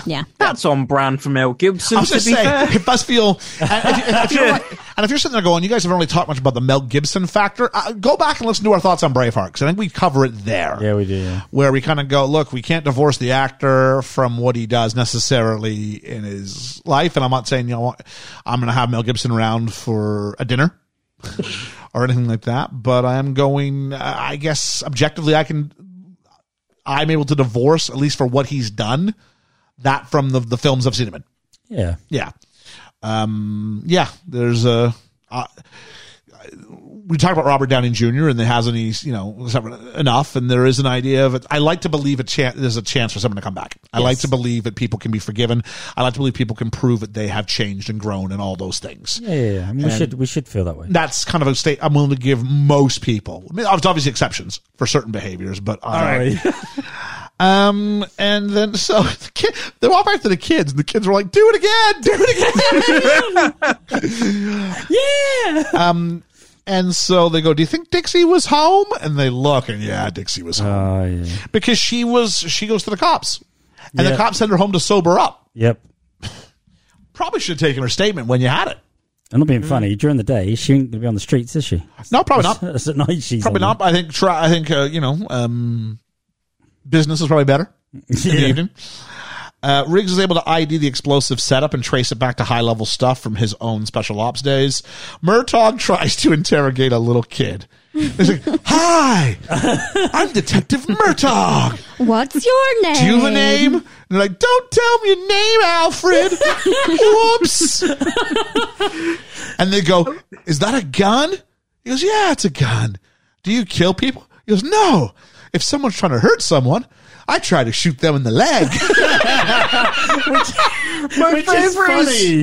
This was like, how old are you? This is all. Oh, I love this. His vocal range is like if you took Eddie Murphy doing Mr. Robinson's Neighborhood, and you went up like 15% more childlike. It's like this. Brilliant. It's the bit when he's like, "How old are you?" And the kid who's like, "Don't tell him." Alfred covers his mouth and says his age anyway. He's 6. But then one of the kids goes, "My mom says cops kill black people." I'm like, "Oh my God." Well, timely. Well, not timely. It's just this is the reputation, right? When was Rodney King? Rodney King's 92. 92. Yeah. So it was a situation where you're going, "Oh, a little bit of seriousness in my in my movie." And so then we find out, though, they kind of get through like a really weird, like, what was he wearing? Like he was paint. Like he's painted? What, like a tattoo? I think a kid is going to know what the word tattoo is. Exactly. Oh, but anyway, it was exactly like yours. That. Look, I remember. Now we're told the kid was underneath the porch. How close is he seeing his arm through the slits in the wood panels? He's just got really good vision. Joshua didn't see him. Joshua was flexing as he knew the kid was there. You see that kid? That means I'm tough. He just likes to narrate everything. It's like, as you can see from my tattoo with all of these descriptions. I hope Alfred was given some ice cream as well. Because the rest of the best part's when Murtaugh's like, "Give me some paper and some crayons." Have the kid draw. I want to see that drawing. Because as a 6-year-old, jeez, what are you going to draw? Yeah, exactly. A stick figure, perhaps with the right colour hair. Look at him! Look, he's smiling as he puts the explosive device underneath. A drawing as good as I would be able to give. Yes. So we go back to Murtaugh and Hunsaker, and they're by some house. Maybe it's Hunsaker's house. It's a beautiful house by the ocean. It says, Murtaugh goes, "You can call me something she's into, but something you're into." And he, to his credit, Hunsaker does put up about 15 seconds of affront before he comes clean. The Shadow Company was running everything in Laos, and they're still hauling drugs. They're all ex-CIA and mercenaries. They're big business. Roger says he's going to knock it all down, but he goes, "No, I got another daughter." Insert helicopter that sneaks up, I thought, out of nowhere. It is. You can see it behind. You can see it, but why doesn't Riggs see it? Oh, yeah. When you hear it either. Yeah. Because that sort of comes up the cliff. You should hear it like a... You should. On some level, but it just... Okay, great. Mr. Joshua shoots him through his eggnog. Love that shot. Get over. Yeah. Literally and figuratively. And we get to hear... and then off they go. At one point, Riggs is shooting his gun after the helicopter. I'm like, okay, easy, Riggs. But then I'm like, no, hang on. He killed the guy from 1,000 yards out in Laos. This guy's a sniper. Like, okay, maybe he could. So I'm like, all right. I don't think it's the right gun for it, though, is it? I saw Jack Nicholson take down the Batwing last week. That is true, yeah. If that's possible. That was one hell of a cannon on that. Yeah, if that's possible, this is possible. My argument there is, what is the range of one of those guns? But also, if he's such a crack shot, we've seen him just earlier do the smiley face. Yep. He would have winged him somehow. Like, you thought it might like bounced off a door or something. Like that. Yeah.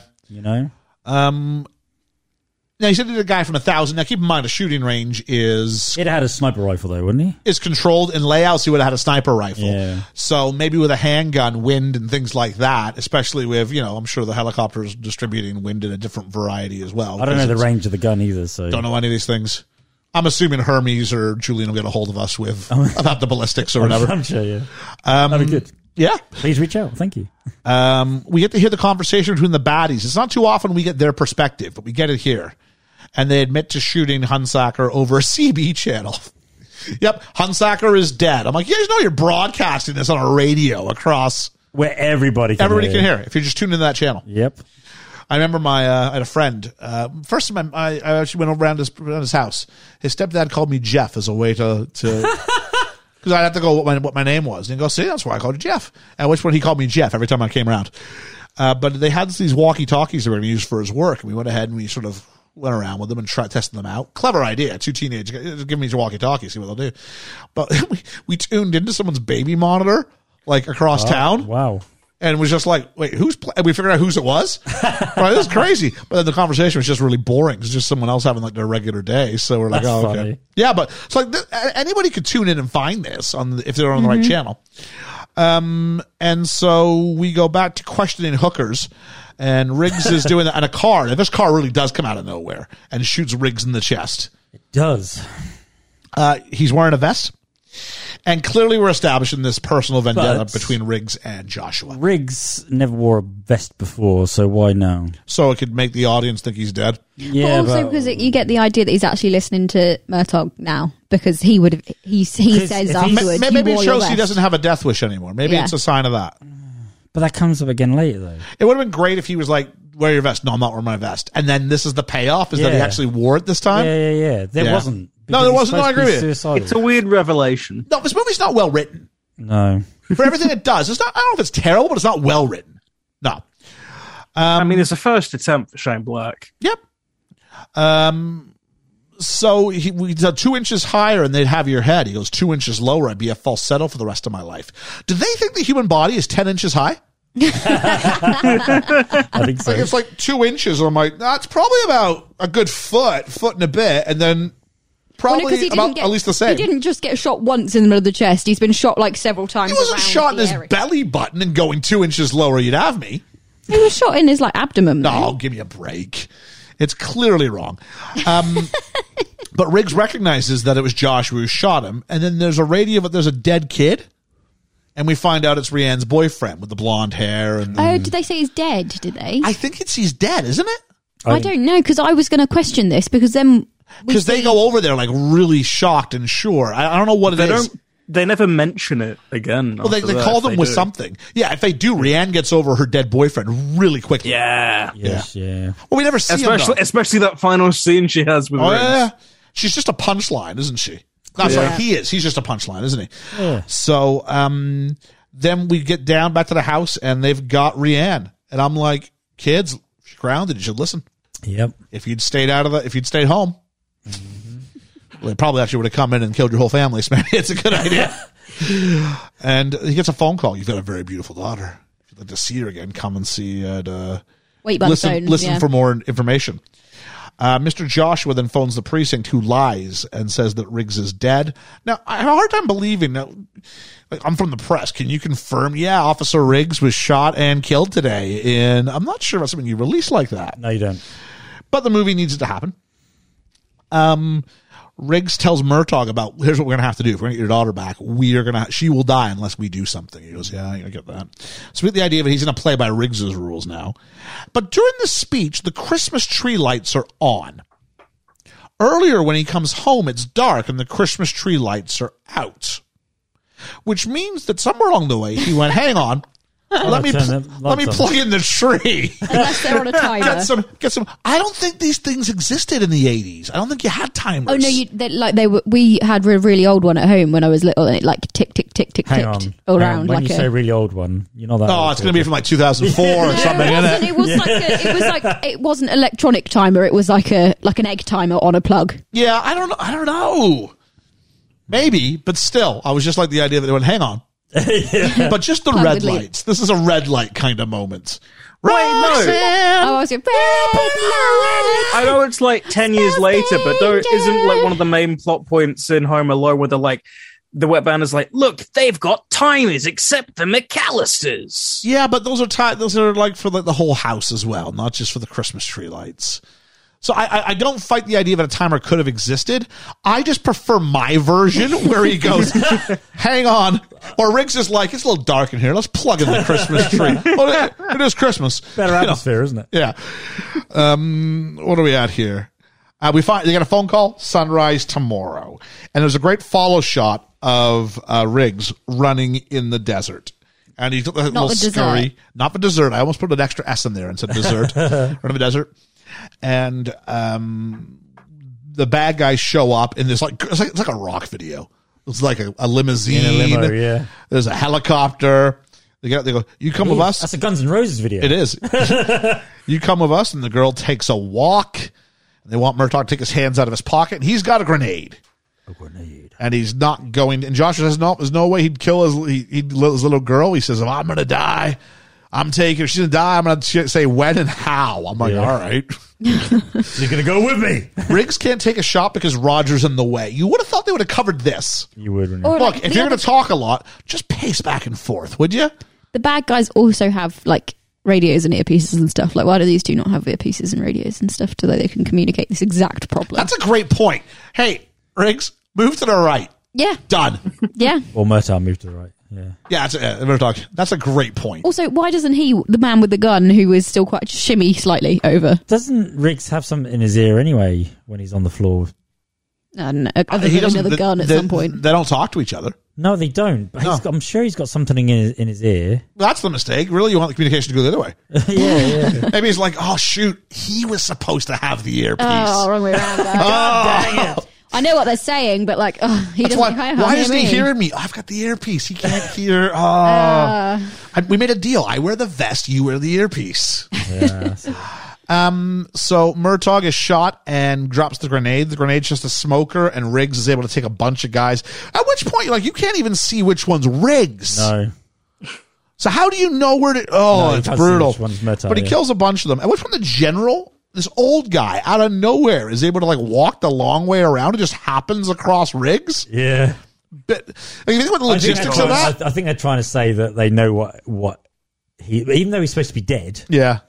They're thinking that why would he come out here all on his own? Yeah. There must be someone. Rianne steals the limo, but is caught up within moments. Rubbish. The general's really, he's threatening, but he doesn't shoot him, which is weird. If the general shoots Riggs here, movie's over. Done. Yeah. It really is weird. Yeah. Because a minute ago, it's well, they need to find out what information he knows. Well, it didn't stop Joshua from shooting him in the chest with the hookers. Nope. So the decision that now his life is worth saving is a really strange one. It is. Although maybe they all had a really petty argument once Joshua came back and said he was dead. And they're like, why did you shoot him? He shouldn't be alive still. We need the information. because earlier when he says, I've killed Hunsaker, we're like, what about Riggs? No, he's still alive. And we need to clean this up. Yeah, he does. Strange. There's too many chefs in the kitchen in the bad guy group. I'm pretty sure because the proof is he holds his arm out and has a lighter underneath it. Clearly the general's the only guy in charge. Yep. So why did Joshua shoot him? Because he was probably told to. I'm saying the movie defies his own internal logic. Yeah. Yes, it does. I was trying to give it some logic back, but failing. No. The rifle Riggs uses in the desert is a $10,000 Heckler & Koch PSG-1 marksman's rifle made in West Germany. At the time, it was one of only 2 specimens in civilian hands in the United States. Producers wanted cutting-edge firearms in the movie, and the PSG-1 was borrowed from Bumblebee Wholesale, a famous gun store in L.A. The rifle usually comes with its own tripod rest, but that wasn't yet shipped with the gun, so prop masters had to weld it on. As a result, the production had to pay for the full value of the rifle. I was going to say, yeah. I was say, why would they weld it on when they could just, make it so that it balances for the shot? I have a feeling someone's a bit of a gun fan in the movie. So we then meet Hendo. Is this the guy who shows up in a bunch of movies? Yeah. The guy who tortures. Yeah. Yeah, he's in Die Hard. That's it, yeah. He's the one who has he takes the sweet from the thing while he's standing there at the... That's right. At the front of the building. Yeah. Yeah, but he's actually a stuntman. And I think now, today, he doesn't act in front of the films anymore or do any of the stunts. I think he coordinates the stunts now. Yeah, I think that would make sense. But he turns up in everything. He's in. I think he's in Commando. And he looks exactly the same. He does not change. He's brilliant. He's introduced by Joshua as a man who's forgotten more about dispensing pain than even Joshua will ever know. Joshua promises to kill Riggs quickly if he comes clean. They're going to do electroshock treatment. Meanwhile, Murtaugh is also being tortured, but his is more just we're going to punch in the face. Yeah, punch in the face, yeah. And then bring your daughter out. Oh, they do put literal salt in his wound, though. Yeah. That was gross. But that's not like pulling your fingernails out or anything. Well, stop talking about it. There's a reason why they say salt in the wound. I'm sure it's because they think they're a handful and they pack it in there. It's painful. It hurts like anything, but actually it's quite good for the wound because it cleans it. Yeah. Okay. So there we go. We're just trying to heal you, buddy. Not torture. We're just. And to be fair, if it is a wound that's deep enough that you can pack it in, then packing. They were packing it in. As I say, packing it is actually saving him because it's stopping him bleeding out. So. Meanwhile, we get told that Hendo says nobody can take that much and not tell them. He looks at the camera. Mel Gibson is the greatest movie star who ever lived. They want you to know that. Rianne is brought out. She's not wearing much. She's not through the whole movie. And they embrace. And it's, again, this really... I know she's like, I'm scared, Dad, but it was just really weird. It is a bit weird. It's a bit weird. Joshua leaves, and I don't know why. No, I don't. And Riggs frees himself against Hendo. And it's like, Joshua clearly had a personal vendetta. Why is he leaving now? He even says that he's going to kill him. Yeah. He does that sort of leg choke on him, doesn't he? On Hendo. The general tells Murtaugh, spare me, son. There's no more heroes left in the world. And it's like Riggs should have gone, did someone say no more heroes? Here I am! Because he frees them. And, Rhiannon's able to, like, I get why Riggs can get his, like, hands off the hook. I don't get how Rhiannon's able to free herself so quickly. She's just stood on her feet with her hands in the air, like, not particularly, like raised very high. She just kind of goes on her tiptoes and takes a... Like, I can't open one of those protective coverings over a Parmesan cheese. It's supposed to be resealable and stuff like that. I can't do that. Like, I don't know how she's able to do this. This is insane. Because she just reached up. And he goes, what did one shepherd say to the other shepherd? Let's get the flock out of here. Flock. Which way you laugh? I love this joke. I use this joke. I had not heard that joke before. The escape, and we chase down Joshua. There's a gunfight in the middle of the club, which then spills into the street. Gibson runs down after Joshua, who's driving away in a car, shoots the back window out. And this is where we clearly have our pair-ups now. Riggs is going to face off with Joshua, and Roger's going to face off with the general. To different degrees of how invested they're going to get. Riggs manages to shoot out Joshua's car from an overpass. It just so happens he's going to go to the freeway, which somehow means he has to go right by where they already were. So that's helpful. Thing is, right, Riggs is running through the street with this big-ass gun. Yep. Right? No one around him has gone like, oh, my God, get the coppers. This guy's a nutter. Yep. Because he doesn't look like a policeman. Nope. Right, but he's running around with this big ass gun shooting at people. Murtaugh has to prove he's a cop and say, here's my badge, take care of the girl, and off he goes. But, it's just one of those things where you kind of just go the other way. Riggs then loses Joshua when a taxi hits him. Yeah. I love to write the script. Riggs is almost ready to kill Joshua when a taxi hits him from behind. That is funny, right? And he leaves him. Murtaugh shoots out the general's driver, and the general's in the passenger seat trying to drive the car, and it doesn't work, and he eats it into a bus, and then it flips him over, and he's got all his heroin around him, and the bus catches fire, and the music tells you it's about to explode right before. And then the music, dun, dun, dun, dun, dun, dun, and then we cut to the shot of the car, the wide shot, because we know it's something. Yeah. Boom, and we go, boom, boom. Because yeah. They always tell you before it happens. Murtaugh commandeers a car because Joshua knows, his sergeant's car, because he's like, that slippery sucker Joshua got away. He was going to my house. He's going to my house. At which point he's not wrong. Joshua goes up to Murtaugh's house, and there's two cops who are guarding it, and he shoots them dead. Yeah, point blank. Why didn't he do that with Riggs? Well, ready for good point. But then he goes inside the house, and he goes, dear bad guys, no one here but us cops. Signed, the good guys. So these two cops who died were protecting a decoy house? Yeah. I guess so. That feels... wrong. Stupid. Yeah. And how'd they get back and would they set this up before they left in the morning? How did they get back quick enough and to get the people out of the house? Because he panics and realizes that they're Why going is for his Murtaugh house, panicking about them going to his house? Because obviously he knows no one's there.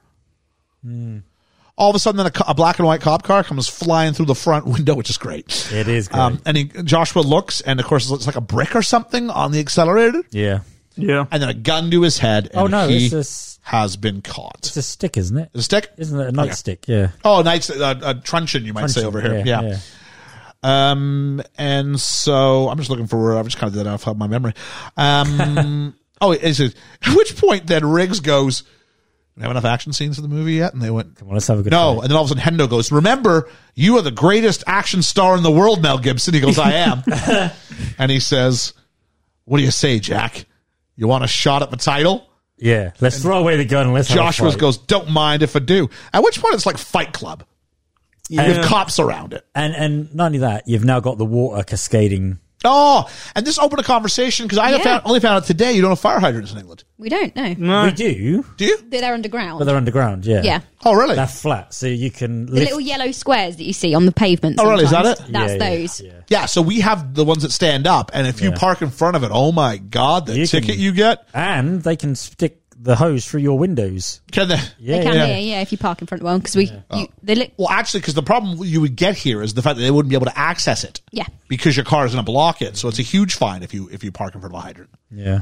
But you know the little yellow, like concrete signs that are about, that say H on them. Oh, really? Yeah, that's the numbers above and below it are which way you like facing, are how far away the next hydrant is. Oh, remarkable. Yeah. Okay. And so they begin the fight scene. Everyone just accepts this, and it's like Murtaugh's the one in charge, and I'm like, yo, Murtaugh's got a clear conflict of interest here. So is he not a little bit close to this case? This guy kidnapped his daughter. You know what I mean? Like, Murtaugh should not be be in charge. He's like, it's okay. I take full responsibility. He killed 2 of our men. When you see him getting the better of Riggs, yep. Isn't that when you go, nah, Dave, enough's enough? Yeah, because he asked him, he said, do you want me to jump in? And Josh was like trying to drown him, but Riggs was like, no. This is one of those, like...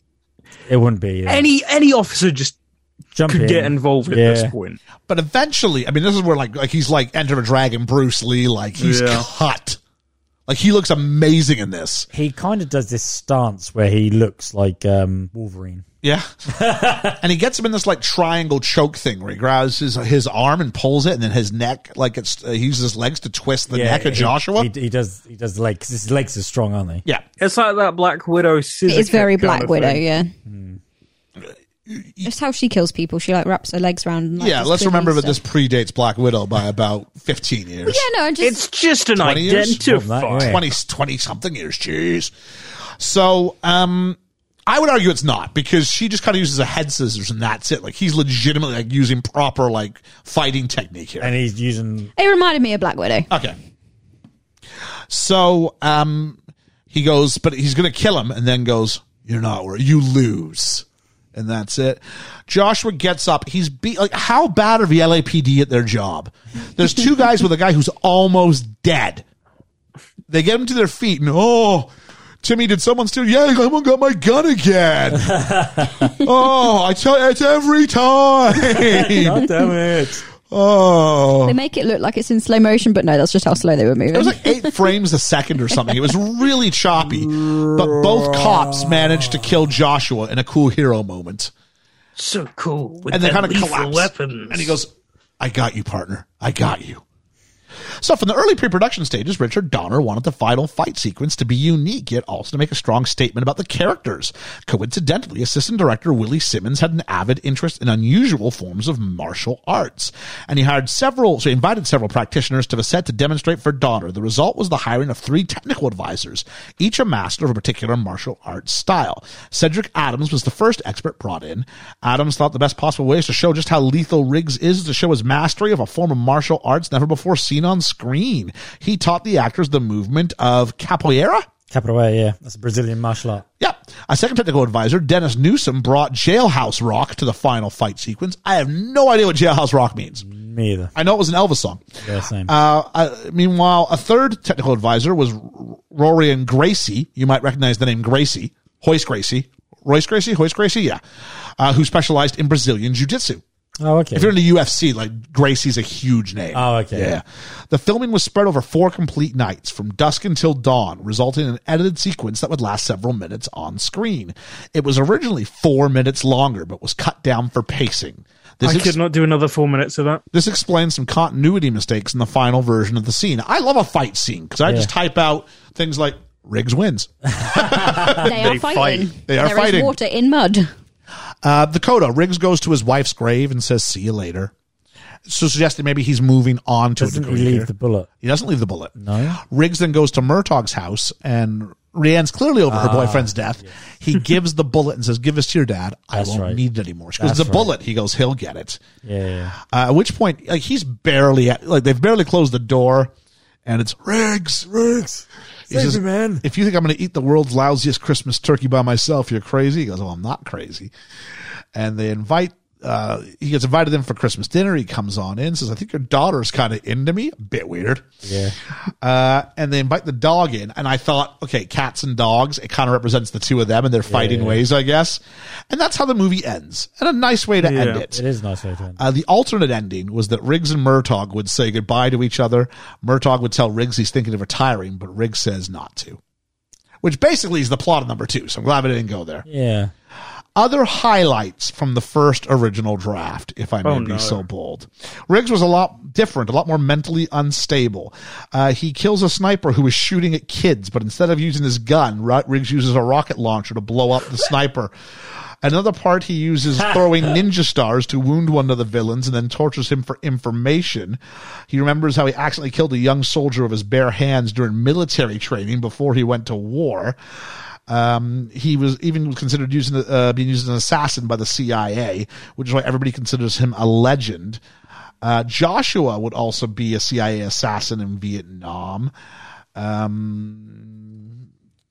There was something about, I'm just going to cut that. Is there any last thing I want to see? There is one bit where it's supposed to be Riggs basically does the Game of Thrones thing where he pushes the guy's eyes into his skull. Yeah. Oh. And that was supposed to be like one of the deaths. Shane Black thought that thing had been disappeared forever, but it was sold at an auction and then eventually found by fans. Oh. What had, sorry? The original first draft. That's how we know about it. On January 19th, 2011, Warner Brothers announced plans to reboot the franchise without Gibson and Glover. Use the same characters, but a brand new cast. So basically what would happen eventually on TV, but do it earlier. A television premiere instead. Version premiered in 2016. Starring Damon Wayans as Roger Murtaugh. So Which Damon is a Wayans. weird concept, but it's actually really good. And just a dedication, a legendary stuntman, Dar Robinson, was killed in a motorcycle accident shortly after principal photography. Director Richard Donner dedicated the film to him. Oh. Never wanna act my age. What's my age again? What's my age again? I think you've accidentally moved the buttons around. I haven't moved them. We're in the end game now. And we are on the end game now. I'm getting my buttons all mixed up. You are. Liam, we need a random word, buddy. Random word. Christmas tree. Christmas tree. Yeah. Should be lots of good options available there. There we go. Yeah, definitely. So if you want to get involved in our GIF of the Week contest, go ahead and tweet them out at Best Film Ever Pod. Can I take part in the GIF of the Week? I actually thought this one up just before we went on. Did you? Yeah. Okay. Oh, you got it written down. There we are. Yeah, see? So, is this a Christmas movie? Yes. No, it's just set at Christmas. Oh, come on. There's so many Christmas trees everywhere. It opens up with a Christmas song. Yeah, it's set at Christmas. It finishes, come on in, eat my wife's... Yeah, Christmas dinner. If Love Actually is a Christmas movie, this is a Christmas movie. I don't think Love Actually is a Christmas movie. Oh, it totally is a Christmas movie. It is. If it's a Shane Black movie, it's a Christmas movie. There is a difference between a Christmas movie and a movie set at Christmas. Okay, Home Alone's not a Christmas movie. I agree. It's just set at Christmas. Yeah. Yeah. Yeah. Oh, it's going to get really prescriptive. Yeah. I think this is a Christmas movie. I think it's more of a Christmas movie than Die Hard. Do you know another link, right? I found this out the other day. I watch these random things on YouTube, right, about movies. And did you know the house, Murtaugh's house, right next door is the Griswold's house? Yeah, because it's all on the same set. Yeah. How crazy is that? It's like a really whatever lot on the back of the Paramount lot. Christmas movie. Yeah, there we go. So, the money, $15 million budget. What does it take home? Let's start with Ethan. I'm thinking 80. Georgia. 250. And Liam. 160. Closest would be... Actually, I got to split the difference between you and Ethan. You're both exactly the same amount. It's 120. Oh, okay. There we go. So 8 times the budget. So that's pretty good return on investment, really. Very good. Yeah. The awards, it was nominated for Best Sound. That's really it. So, you know. I want to even despite the Careless Whispered soundtrack throughout. That wouldn't be score wouldn't be part of it. Okay. No. When you say sound is in sound editing? Or? Just sound, those are different. Yeah, so. I was going to say sound, no. Well, didn't get nominated for Best Sound Editing. No, that's why I made the face at first, because I thought you meant sound editing. No. If anyone wants a good giggle, just YouTube sexy saxophone guy, a Careless Whisper, because it's hilarious. Excellent. Who would you cast as who? What now? Yeah, that's the game we play, Ethan. We've been doing this for about 4 weeks now, buddy. I know. Out of us, who would you cast as who? That's You're Mr. Joshua. Oh, really? I think you are Mr. Joshua. Oh, I saw myself more than Riggs. Oh, did you? Yeah. Riggs. As much as I don't want to be, I imagine I'm going to be Murtaugh. You are, yeah. I am. I don't really want to be, but all right. Or just the daughter. I'm just a Murtaugh. I don't want to be her. She's weird. Not a lot of great female character. Well, we'll talk about that in a minute, but yeah, it's limiting. You can be, what's the Tashiod guy who does the torture guy? Yeah, you're him. Hendo. I don't want to be the torture guy. Maybe I'm just not in this film. Ethan's the boyfriend who dies off screen. Right. I knew you were going to say that. I knew you were going to say that. Me with my blonde hair and I'm the kid. You know who you are. You're like, don't tell me your name, Alfred. I'll be those kids. I'm the collective group of those children. That's funny. Anyway, what do we got next? Whose story is it? It's Riggs' story, isn't it? Yeah. Story, yeah. As much as there's a story for... There is. But it's just a reawake. But it's about introducing Riggs to that family. It's not about... He's the new factor. Everything else is going along. He's the part that's added into the mix. It's Riggs. I say other people's lives change because of meeting him, but it's not, what is the story here? I mean, before we get too deep, it's an action movie. Yeah. You know what I mean? Yeah. It's about letting go and finding forgiveness in your... It's about shooting the... I mean, let's not forget, 2 minutes and 5 seconds in, boobs and cocaine. Yeah. Right? Yeah. Like, so... and it was only took that long because the credits were on the beginning. Yeah, the credits. If it wasn't for... It's got lots of Christmas cheer to start off. Okay, we good? All right. Here comes the seedy stuff. I knew I'd like this movie. Yeah, I think it's all. I mean, it's just you know what this is? This is the original buddy cop movie. It is, and it's so good for it. And they're good for each other. You know what I like didn't get brought up? Say what you will, because they said they didn't imagine ethnicity. So as a result, no part of their friendship is based around ethnicity. No, it's great. There's no part where it's like I'm going to a black family's house for dinner. Nope. It's I'm going to my married partner's house, and he's got kids, and there's generational stuff, and there's family versus single guy stuff. But it's never about that. Nope. Yet they're not independent. We see the set design, right? Yep. No, I just really liked it. I really liked it. Yeah. Yeah. It was never a thing. It was never a thing. Georgia, should we talk about the role of women? No.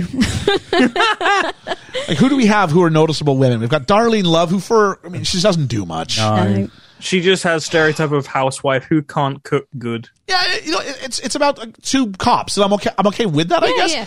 But outside of that, what do we have? We've got Damsel in distress. We got the girl who jumps off the building at the start. Yeah. We've got the daughter who's clearly just, we will violate your daughter. That's kind of what she's there for. Yeah. Dixie the prostitute. And then we've got the world's worst therapist or psycho, whatever. You know, I'll tell everybody about your problems. Mm-hmm. Yep. Even though I have to fall into a men's room to do it. And it said men, and it has like the old sign for men. Funny. Oh, that's brutal. It's funny. Yep. What about favorite character? Can I have an honourable mention? Yeah, you ask us every week. Okay, Sam the dog. All right, fair enough. It's going to be my favourite character. I love Sam the dog. You know, it still can be, right? Yeah, but I want it to be funny with it. It's my memorable. All right, and who's your actual... My favourite is Riggs. Riggs. Because Riggs is someone that... Okay, that's the extreme of me. I'm not that bad. But you know how you sort of latch on to certain little bits of people? Yep. There's elements of Riggs in me that I associate with. So Riggs. Georgia. Sam the dog. Sam the dog. Jeez. I never thought that. That's so funny. It's so funny and unique and out there. Oh, well done. I don't hear you sarcastic often. It's really funny. Did I make a dog's dinner of that? I like the kids. I think they're funny. Kids are brilliant. Ethan. I like Murtaugh. I like his relationship and his stubbornness to sort of go with everything. So by the end of it, there is some sort of growth, even though we said it wasn't really his story. There's a little bit of an arc there, and I like his interactions he has throughout the film. Yeah, for me, I'm going to go with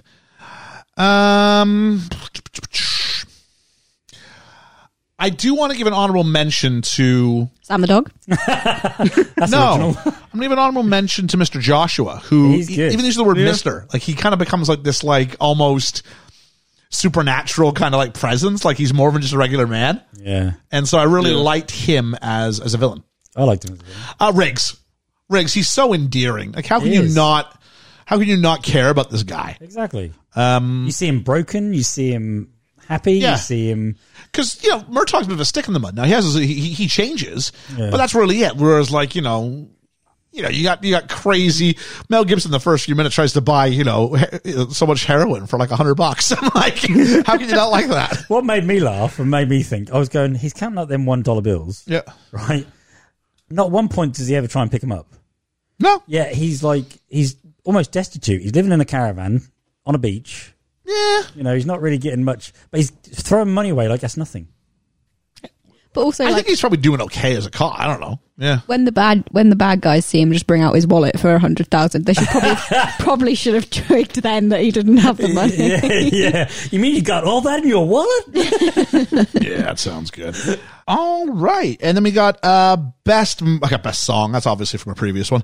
Best moment or element. Let's start with Georgia. I just like them when they're chatting. Like the bits where they're just being each other with each other. Buddy. Yeah, I like the buddy bit of the buddy cop. Okay. Yeah. Ethan. It's Riggs' first sort of suicide attempt. I really like how true that is. It hit a chord with me personally because that is the emotions that I went through when I had those same intentions. And it's that thing of, I don't want to, but I have this feeling, and with no dialogue at all, just the ambience of the TV playing Christmas cartoons, because it's that sudden spurt, really. And Mel Gibson's act, it's phenomenally real for what is a buddy cop movie. Liam. Yeah, Ethan said it. That's my favourite scene. Only because that's the only time you see Riggs fall apart by himself. He don't fall apart in front of anybody else. He fall apart by himself. Mm-hmm. And he picks himself up. And that is the job that keeps him going. And by going to the job, he meets Murtaugh, which then invites him into a family, which he then becomes part of that family. So by the job that saved his life, got him into the family. So I think a lot of credit to him as a person in the film to really sort of pick himself up and realise, because he says it in that scene, I'll see you later. I'll see you much later. He's made that decision. I'm not going to do this. I don't want to do this. And the whole thing with the Christmas Bugs Bunny, Merry Christmas, and all this happiness that's going on under all that undertone of it. Brilliantly shot, brilliantly done with Mel Gibson. But my fun moment is the jump off the building. Well, yeah, this is what you do. You steal people's stuff with your honorable mentions. Right. Because, I knew what you're saying. Because my favorite's the jump off the building. So you were mocking me a minute ago. It's annoying, isn't it? He's got to have all the answers, doesn't he? Yeah. I see it. You can write it down all you want. But no, it's that. And it's the idea that he goes up there and we get this great moment. And, he does the one thing that no one's ever considering you're going to do when you go up there. Exactly. Fine, let's jump. Let's do it. Yeah. And he talks the jumper in the jump. Well, he talks him. He forces him. He can't stay. Once he starts to jump, he can't do anything but jump with him. And then once he jumps with him, he don't want to do it. He don't want to do it. On coffee, he's crazy. He's crazy. To be fair, there's scientific studies. Most people who have survived a suicide attempt, about 70% of the way through, have decided that they shouldn't have done it. So there's always that to remember. All right, man, it's a really serious episode here today. Yeah. Let's do a grumble, shall we? A grumble. Let's start with Georgia. That bleeming saxophone. Every time I've just got Careless Whisper stuck in my head. Like it's just not appropriate at any point in the track. I understand that it is like a trope of the era, but watching it today is just like, I think I must have said 5 or 6 times, what is this saxophone doing while we were watching it? Ethan. About halfway through, I would have said the audio editing, because this is absolutely awful. There's some terrible ADR. I gotta stop. Liam's headphones literally just fell off his head and hit the microphone. I'm like, you're literally just sitting there. How does that happen? I summoned the audio That editor. scared the shit out of me. I want to thank you for giving me yet another moment I can put in the end of your montage. Ethan. It's a surprised look on my face. Yeah. I need to... To be fair, Liam looked around like, did anybody notice that? It's like, I'm like 4 feet from you. Of course I saw it. I'm closer to him, and I hit the mic. Oh, that's funny. I need to state how terrible the audio editing is. There's some terrible ADR where the sound quality is so different, it's jarring for me, and I'm a real stickler for that in films. But the third act is absolutely awful for me, because it just goes on way too long, and I don't think they knew how they wanted to end this. You've got this like 4 unnecessary action pieces. That fight scene in the rain, I hate. I like that fight scene. I would have liked isn't it, your grumble. But the cross-cutting between it is so quick and fast. It's so distracting and jarring, and I don't like it. And for what is essentially the final 35 minutes, I lose my interest in this film completely because of how drawn out it is. Completely. Yeah. Well, just to elaborate on that, Ethan, we need that fight scene because we're set up to say Mr. Joshua is this all-encompassing guy who cannot be beat.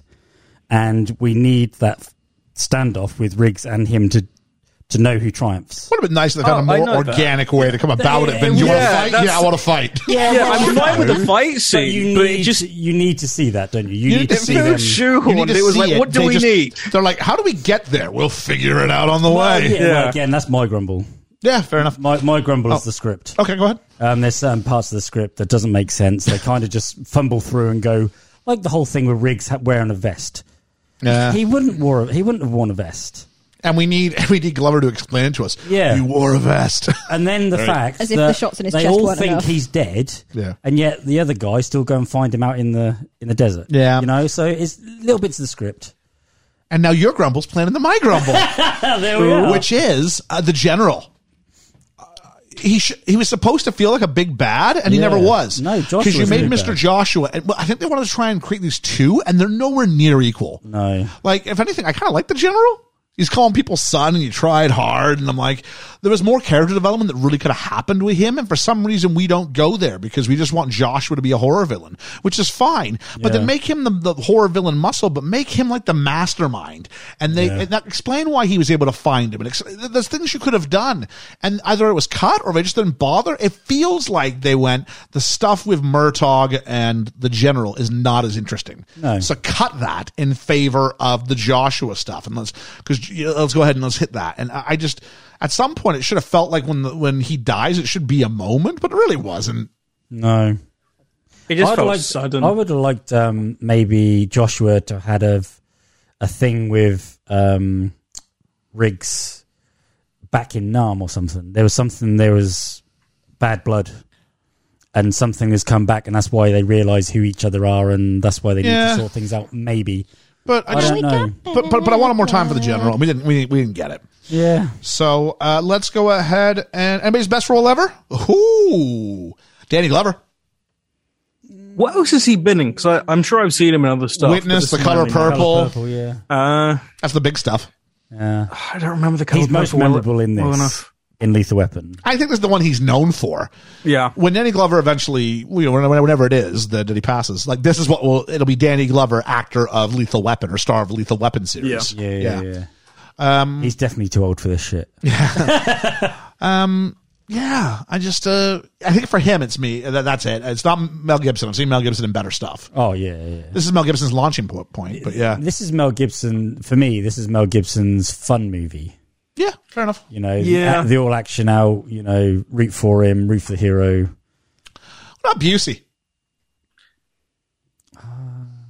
See, I think he's too horror villain, which means he's one dimensional, which means he doesn't act. Well, I've never seen the Buddy Holly story, but didn't you say he's Academy Award nominated? Yeah, but I just can't talk. Nominated. So I'm not left with a whole lot to go off of, but I will say that I prefer him. I like him in Point Break. I prefer him in Point Break. Yeah, because he's got sides to him, and I never wanted him to die in Point Break. I think about Point Break actually is the start of it's actually really very Lethal Weapon. The whole buddy cop, he's on the good side of it, but he's like, oh, I don't want this punk kid as my partner. Yeah. So take it. Yeah. Okay. I don't think there's anybody else to really talk about. No. So that would mean, at least I know which button this is. I never want to act my age. What's my age again? What's my age again? And as always, thank you to Moonlight Social for our age game ditty. Ethan, what do we got? I don't have to excuse myself from a few of these. Yeah, so we've got Mel Gibson. I'm going to pause on this one because I know the answer for this one, I think. So, okay, I'm going to say 32. 43. Liam is the closest, 31. Woo! He looks old in this. I know he's supposed to look raggedy, but he looks older than 31. And then we go to Danny Glover. See, I know this one. Is that Murtaugh. Yeah. I reckon he's close to our age, 43. 45. If I may, I believe he's, when they were filming it, he's 40. He might say 41, but he's 40. Yeah, it says 41 on mine. I think the shooting schedule was a bit... Wow. That was the thing. I saw it when I was doing it. I saw it and I'm like, he's supposed to be 50. Yeah, at no point do I go, like, this guy's, like, he looks older than 40. I don't think he looks 50. No. I don't watch many movies where you've got a younger person trying to play an older person. It's usually the roles reversed. It was very strange to see. Then we got Gary Busey, Mr. Joshua. Don't know this one. Ooh. 37? 42. I still think he's in the 30s. 35. Ian's the closest, 43. Wow. Yeah. And then we have Darlene Love, Murtaugh's wife. Oh. 37 again. I'm going with it. 43. I'll go 42. I included this because of the line that he references that she's much older. She's 46. Yeah. Okay. I should have, because I should remember she did something in the 60s. I probably should have thought of that more. I got that. And then finally, we have Murtaugh's daughter, the one who gets kidnapped, played by Tracy Wolf. I do know this one. 17. 20. I think she's like 26. She's 27. Yeah. Wow. Yeah. There's 14, there's only 14 years between her and Glover. I did this at first because I was like, how? Because obviously I was like, there's something between her. There's only 4 years between her and Mal. Yeah, and I was like, oh, this is going to be really weird. How much older is he? And it was like, the only reason I went younger and older is because when they try and cast someone who's like, cause I think she's portraying like what, 15, 16? I think she was supposed to be 16 was my thought process. And there's that ambiguous age, isn't it? So they always make that little bit, they always cast someone that little bit older, don't they? So I didn't expect older. Jesus. Yeah, no, 26. Yeah. Wow. So there we go. Let's take a look at the critics. I didn't take a look at the Rotten Tomatoes score, but as George is reading off the critics, I will do so. Go ahead. So we've got Bob Thomas from Associated Press, who says, a Richard Donner directed with an expert eye for action, but impaired vision for logic. Which then we get Gene Siskel from the Chicago Tribune. This is Ebert's television partner. Very cool. Yeah. It says, Gibson and Glover make a great team and some of their early adventures are exciting, but the film runs out of gas as it turns into an extended chase sequence. He gave it 3 out of 4. He's not wrong on that. Mm-hmm. Then we get partner of Gene Siskel, our good old friend Roger Ebert. Who says, I'm a guy who was bored by shootouts and chase scenes. I've seen it all, but this movie thrilled me from beginning to end, and gives it 4 out of 4. Wow. Yeah. Excellent. So let me take a look. I put by the way, it was 80% on Rotten Tomatoes, actually. So It's a fun little movie. It's a fun little movie, especially if you consider, like, for the time, like, this was... Everything hadn't been done to death because this was the first of these sorts of movies. Yeah. So absolutely fantastic as far as its sort of originality goes. I put out The Fleece. Is it a great film, a good film, an okay film, or a poor film? First off, I should have mentioned it last week when 60-something% of you guys said Batman was a great film. Nostalgia is what that was. That's nostalgia. On that note, 59.3% say it's a great film. Nostalgia. I'm pointing my finger at you guys. It's a fun movie. It's the nostalgia. It's a great movie. Are we gonna say great? I like. It's a fun movie. Is the best way. I do know actually for what you watch. This is like the Oscar goes to compared to what you watch. Jeez. So yeah, 59%. Let's start off with our friends of the podcast, the ones who keep us on the air, our patrons. What did they have to say, Georgia? You surprised me with that because usually we do it the other way around. Perfect. I'm here. Right. No, I usually give this and then they get their reviews and then we get these reviews here. No, it's usually the way around. Listen to last week's. I promise you're wrong. No, I think I'm right on this one. Hermes says, this is another one of those films that I appreciate for existing, but overall just not my cup of tea. Biggest strike against it for me, frankly, is Shane Black, just not a fan of his work. Otherwise, this might have worked for me in a lot of other ways, like actor, genre, themes, etc. And then he's just put a little shrug. If I may. Do you remember last week when I went, it's a tweet from the Yeet? And you went, actually, it's a Google form. And I went, it's a Google form from the Yeet. And then later I had the tweet from the Yeet. Yep. That would suggest we do George's before we do mine. Oh. Hang on. Not what you have to do is... Acknowledge me. That's right. Go ahead. Ian Davies says, this is such a good film. I watched it so many times growing up. The action is great, but this is so much more focused on the characters and the better for it. I never noticed until it was pointed out to me how much Christmas is in this film. There are trees and lights everywhere, and you've got to love Mel's hair in this, even if it does date the film. Oh, okay. Then we get Reverend Bruce, who says, I had ever seen, I guess it means I'd never seen Lethal Weapon until now. No. Katie and I were fairly recently married, so I'm sure we were very preoccupied when it came out, but nothing has changed in that regard, so that is no excuse. 1980s action adventure and Mel Gibson have never been my cup of tea. Bottom line, they still aren't, but this was fun to see. In the first half, the story was compelling. The second half seemed to lose its way and the story was dwarfed by the explosions and chase scenes. But I'm glad I saw it. Katie took a pass this time, but next time we will both return in force to disrupt the space-time and continue. To review part 3 of our entire family's absolute and all-time favourite movie, Back to the Future. Yeah, you may have to do some stuff with the space-time continuum next week. Yep. And then we get Chris Peterson, who says, another childhood classic that I'm surprised to find still holds up. As far as Christmas-themed action movies go, in the same vein as Die Hard, which I prefer, Lethal Weapon is great in its own right. It's full to the brim of cheesy 80s action and one-liners. Lethal Weapon wasn't the first for a buddy cop movie, but it perfected the formula. The two leads have got great chemistry together and very good pre-insane performance from Gary Busey as Mr. Joshua. It's a really fun film and definitely up there for me as one of the best films from the 80s. I will never get too old for this shit. Yeah, well absolutely. said. Then we get one from Dwayne Smith. Thanks, Liam. Wow. Who says, I've not seen this in probably 25 years. Geez, I'm old. I can't remember enough about it to say anything too much in depth. I remember Riggs was a bit crazy and all the other stuff with his shoulder, which still makes me shudder. I also remember the do you really want to jump scene vividly. I can relate to Murtaugh much more than I did back then. I frequently feel too old for this shit. It's a great buddy cop film. The dynamic between the really works well. This is definitely one for the first films I remember seeing with a shouty captain, which has now become a trope. It's funny and a great action flick. He's giving it a pause there. We'll find out. Then we get Julene. Julene.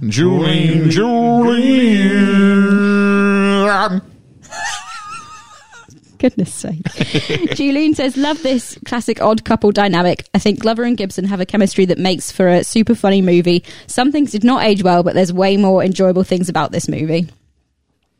Yeah, I think it's a couple of those references we made reference to. Yeah, that's everyone. All right. So thank you to our friends of the podcast for giving us your thoughts over on the Patreon. Thank you. Patreon.com/BFE. We kept it simple for you. Let's go ahead and look at the fledgling fandom. Let's start with Pete at Middle Class Film Class says, I'm 35 now. Lucky. And don't remember much of my childhood viewings. Watched it last year and fell in love. I don't remember how completely unhinged Riggs was. You genuinely feel for him and truly are worried he's going to kill himself. Also, the end fight scene is ridiculous and awesome. Friend of the podcast, Dwayne Smith. In for a second helping, says, I can't work out if this is a Christmas film, but I'm veering towards not. I'm veering towards so. Oh, I'm veering towards so. Yeah, I would. And then we've got... Hey, it's your sister! who says another watch along with Kara. Hello, Kara. We both forgot how dark this movie was and the weird sexual tension between Riggs and Rianne. You're not wrong there. As fans of the pod, we played our own age game, and how many times I'm too old for this shit was said, and had a blast. Neither of us had seen it in years, and now look forward to continue the rewatch the remainder of the franchise. Sadly, Kara noticed that Mitchell Ryan, the General, had just passed away on Friday. Crazy, somber coincidence. Looking forward to Back to the Future 3. Oliver will definitely join that watch party. I might say, don't put him on next week. That's all I'm going to say. It's a clue for people around the table. This one might not be Oliver appropriate. Is this Uncle Ian's podcast? Not for you next week, buddy. No way. Then we have the podcast that wouldn't die. Love Kev from the podcast that wouldn't die. Says Mel is inappropriate as always, but this movie is a damn classic. Hilarious and exciting.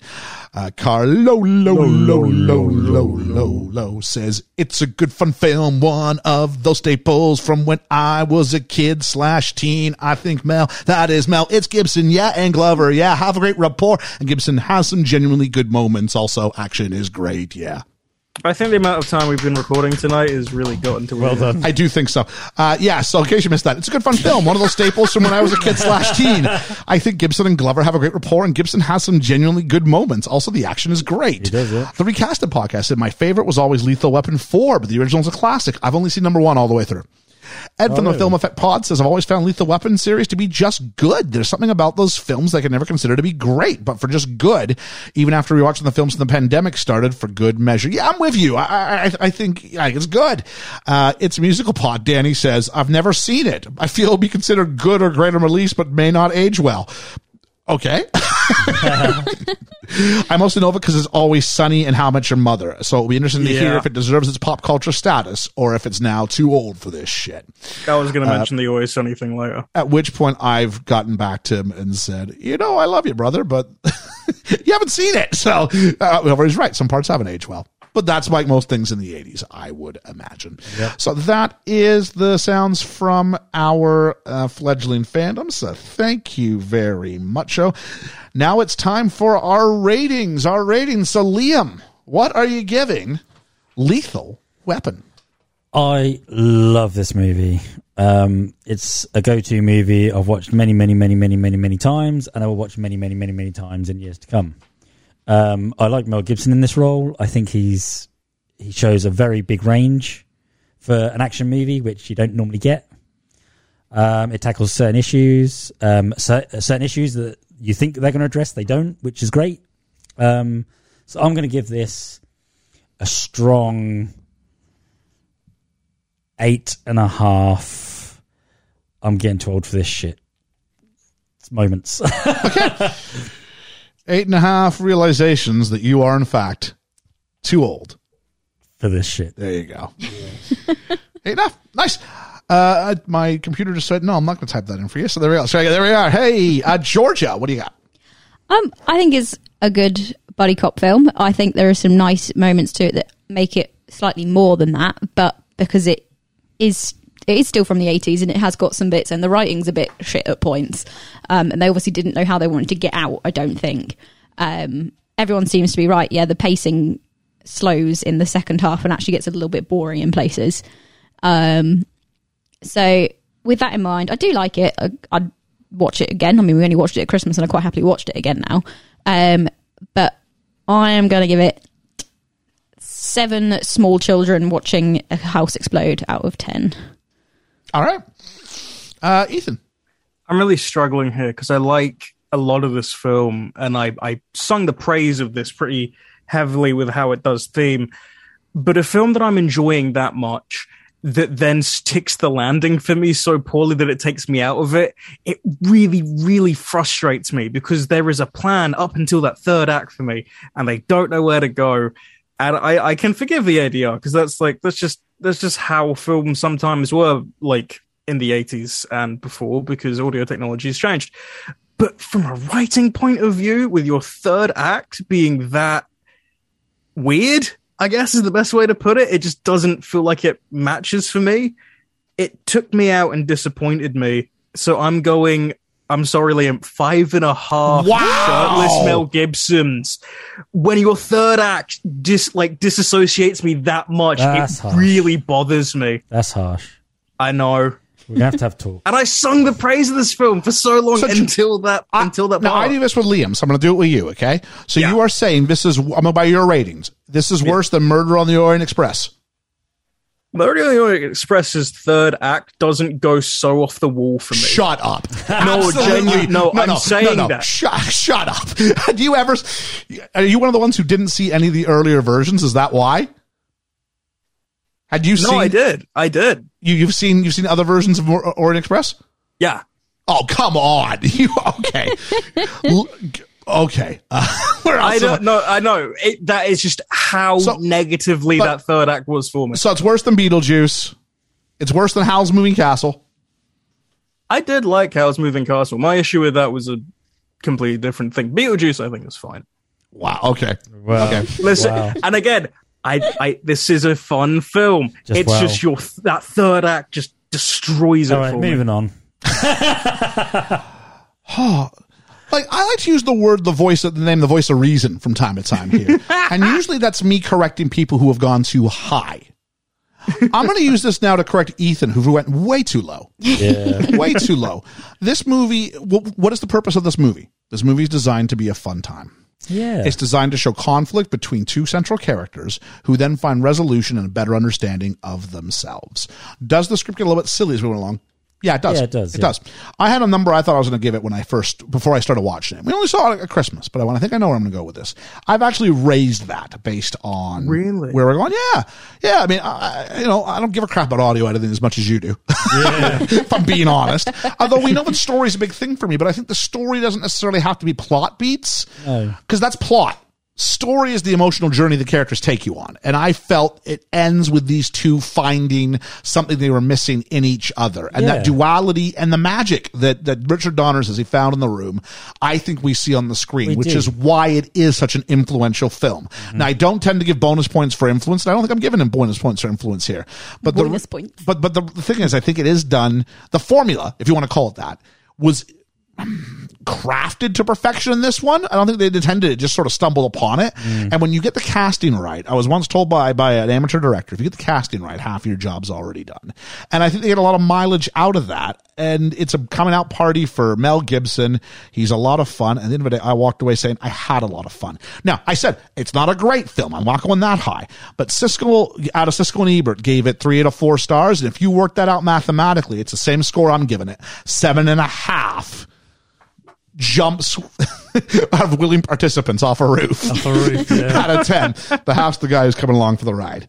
I do. I think it's a fun movie. And I think, I'm not disagreeing. It's a fun movie, but that third act was just too much for me. We have had far worse that you have given far better to, my friend. Oh yeah, I'm sure. I can't remember all my ratings. I'll go, 6. Then. No. 6.5. No.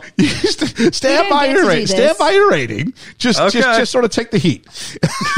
I'm willingly knowing that I'm going to get flamed. Maybe I just don't go on Twitter this 5. week. Everybody, you heard that. So Ethan, who a couple of people came out and go, I think Ethan's great. And I think Ethan's great too. But this is my villain arc. It's really weird because you were so on board with the honesty of those Mel Gibson scenes. That all gets eliminated? Well, that's the thing, because I was so on board with it. And the third act just went like balls to the walls nowhere with me and padded. And the final fight was why, because it was so disappointing for me that it just felt like such a lackluster whistle. Okay. Georgia, we've got to talk about, I'm often think I'm the voice of reason. I often think I'm the voice of the people. What has the Patreon group come up with today? So the Patreon group are, in fact, once again sticking with Team Georgia and have given it a 7. Oh, well, hey, once again, they're half a point off me. But it's exactly me. Exactly you, but I think more often. Okay. I'm messing. No, you're fine. You're fine. So that gives us an overall rating of actually 7.1 precisely, which is the exact same score we gave Batman. Wow. What are the odds of that? What are the odds? Love that. If it went to a tiebreaker, it would have to go to it would go to this actually, because we had a higher vote on this one, which was Liam's 8.5. So don't get me wrong, I think Liam's high, but I don't think his. Out of all the people I thought I'd be talking down this week, jeez. Maybe I'm stubborn. Maybe you are stubborn. That's okay. Wait till the resties or besties There we go. in 23. Jeez. Yeah, so there we go. And I think a film that might show up on resties for a couple of people for a couple of reasons. And that's okay. Because we do deal with what we think are potentially the best films ever. So that is what we deal with here. So what's left to do now is we are going to talk about what we are doing next week, I say, as I look all over for my notes. So, right, it's giving me a chance to get my camera ready. Can't remember what we're doing. I do. I just want my list of Patreon members. So someone's going to have to be the George. You may have to get the list at some point and help me out with that. Yeah. Don't worry about it. It's got my exit line on it. Don't worry about it. I want it to be a surprise. So next week, unfortunately, we just can't. On our birthday, we can't all be together, and that's okay. I really do mean that. I'm not trying to guilt the person who can't. Well, it'll be Liam. You'll hear he's on the podcast next week. I'm sorry. So it'll be Liam. So next week, we're actually going to be joined by BFF of the BFE, Hermes. Hermes. And Hermes is pulling an Ethan in the sense that he's taking a bullet out of my chamber. Ooh. And he's going to take it and he's going to shoot us all with it. Because we talked a lot about, well, if you go see Batman, you'll hear a lot about a certain type of animal. But in this case, he's going to go, I'm not a rat. We are going to Boston with Mark Wahlberg, Leo DiCaprio, Matt Damon, all the people who Georgia can't tell apart from each other. And we are going to do The Departed. Oh my God. Yeah. Exciting. So Georgia looks almost teary. I'm looking very forward to seeing this again. I'm glad I'm missing this one. Yeah. And I'm sorry I'm missing you, Hermes. Yeah, so... it's not that one that I got 15 minutes into and, didn't like it. No. It's not much better. It's not your... It's very violent. Yeah. It's a Best Picture winner. I'll say that much. It's a Best Picture winner, and there's a reason for that. And so I would just ask, maybe if you're going to this oppositional place, just to look for the good in other areas besides story. I said it was in the chamber, so you kind of got a viewpoint of where I'm going with this. So that is what we are doing next week, and we'll be joined with Hermes for a good hour as we get to learn about Hermes. He's going to talk about his favorite parts of the film and all that stuff. And if you're like, hey, how do I get to go ahead and choose a film? How do I get to be on the pod? You can do so by joining us over on the Patreon. Yeah. www.patreon.com/BFE. We go through the 3 tiers we have there, and one of them does allow you to join us in the pod. Or if you're like, how can I get my vote to count? Like Reverend Bruce or Julene or friend of the podcast, Dwayne Smith. Dwayne Smith. But they're all friends of the podcast. You can do that also, but as little as £3 a month over at patreon.com/BFE. So that's the plan for next week. Liam, we'll see you in a fortnight, as we say over here. Yeah. That'll be great. Is that not a global thing? That'll be no, not really, no. Oh. No. And that'll be our birthday party. So that'll be fun to do. A belated birthday party, but there's still, hey, we all went through Patreon. We all went through lockdown. So, late birthdays were kind of the thing. Yeah. For the most part. At least I know what we're doing. There we go. That's right. So please join us next week as we tackle Martin Scorsese's Best Picture winner in The Departed. For Best Film Ever, I've been Ian. I've been Liam. I've been Ethan. And I've been Georgia. And you know what? That guy, I forget what his name was. He was brought in to bring some humor for the script. So if you don't mind, I'm going to steal a line from him. Let's get the flock out of here. We'll catch you on the flippity flap. The flippity flip flop.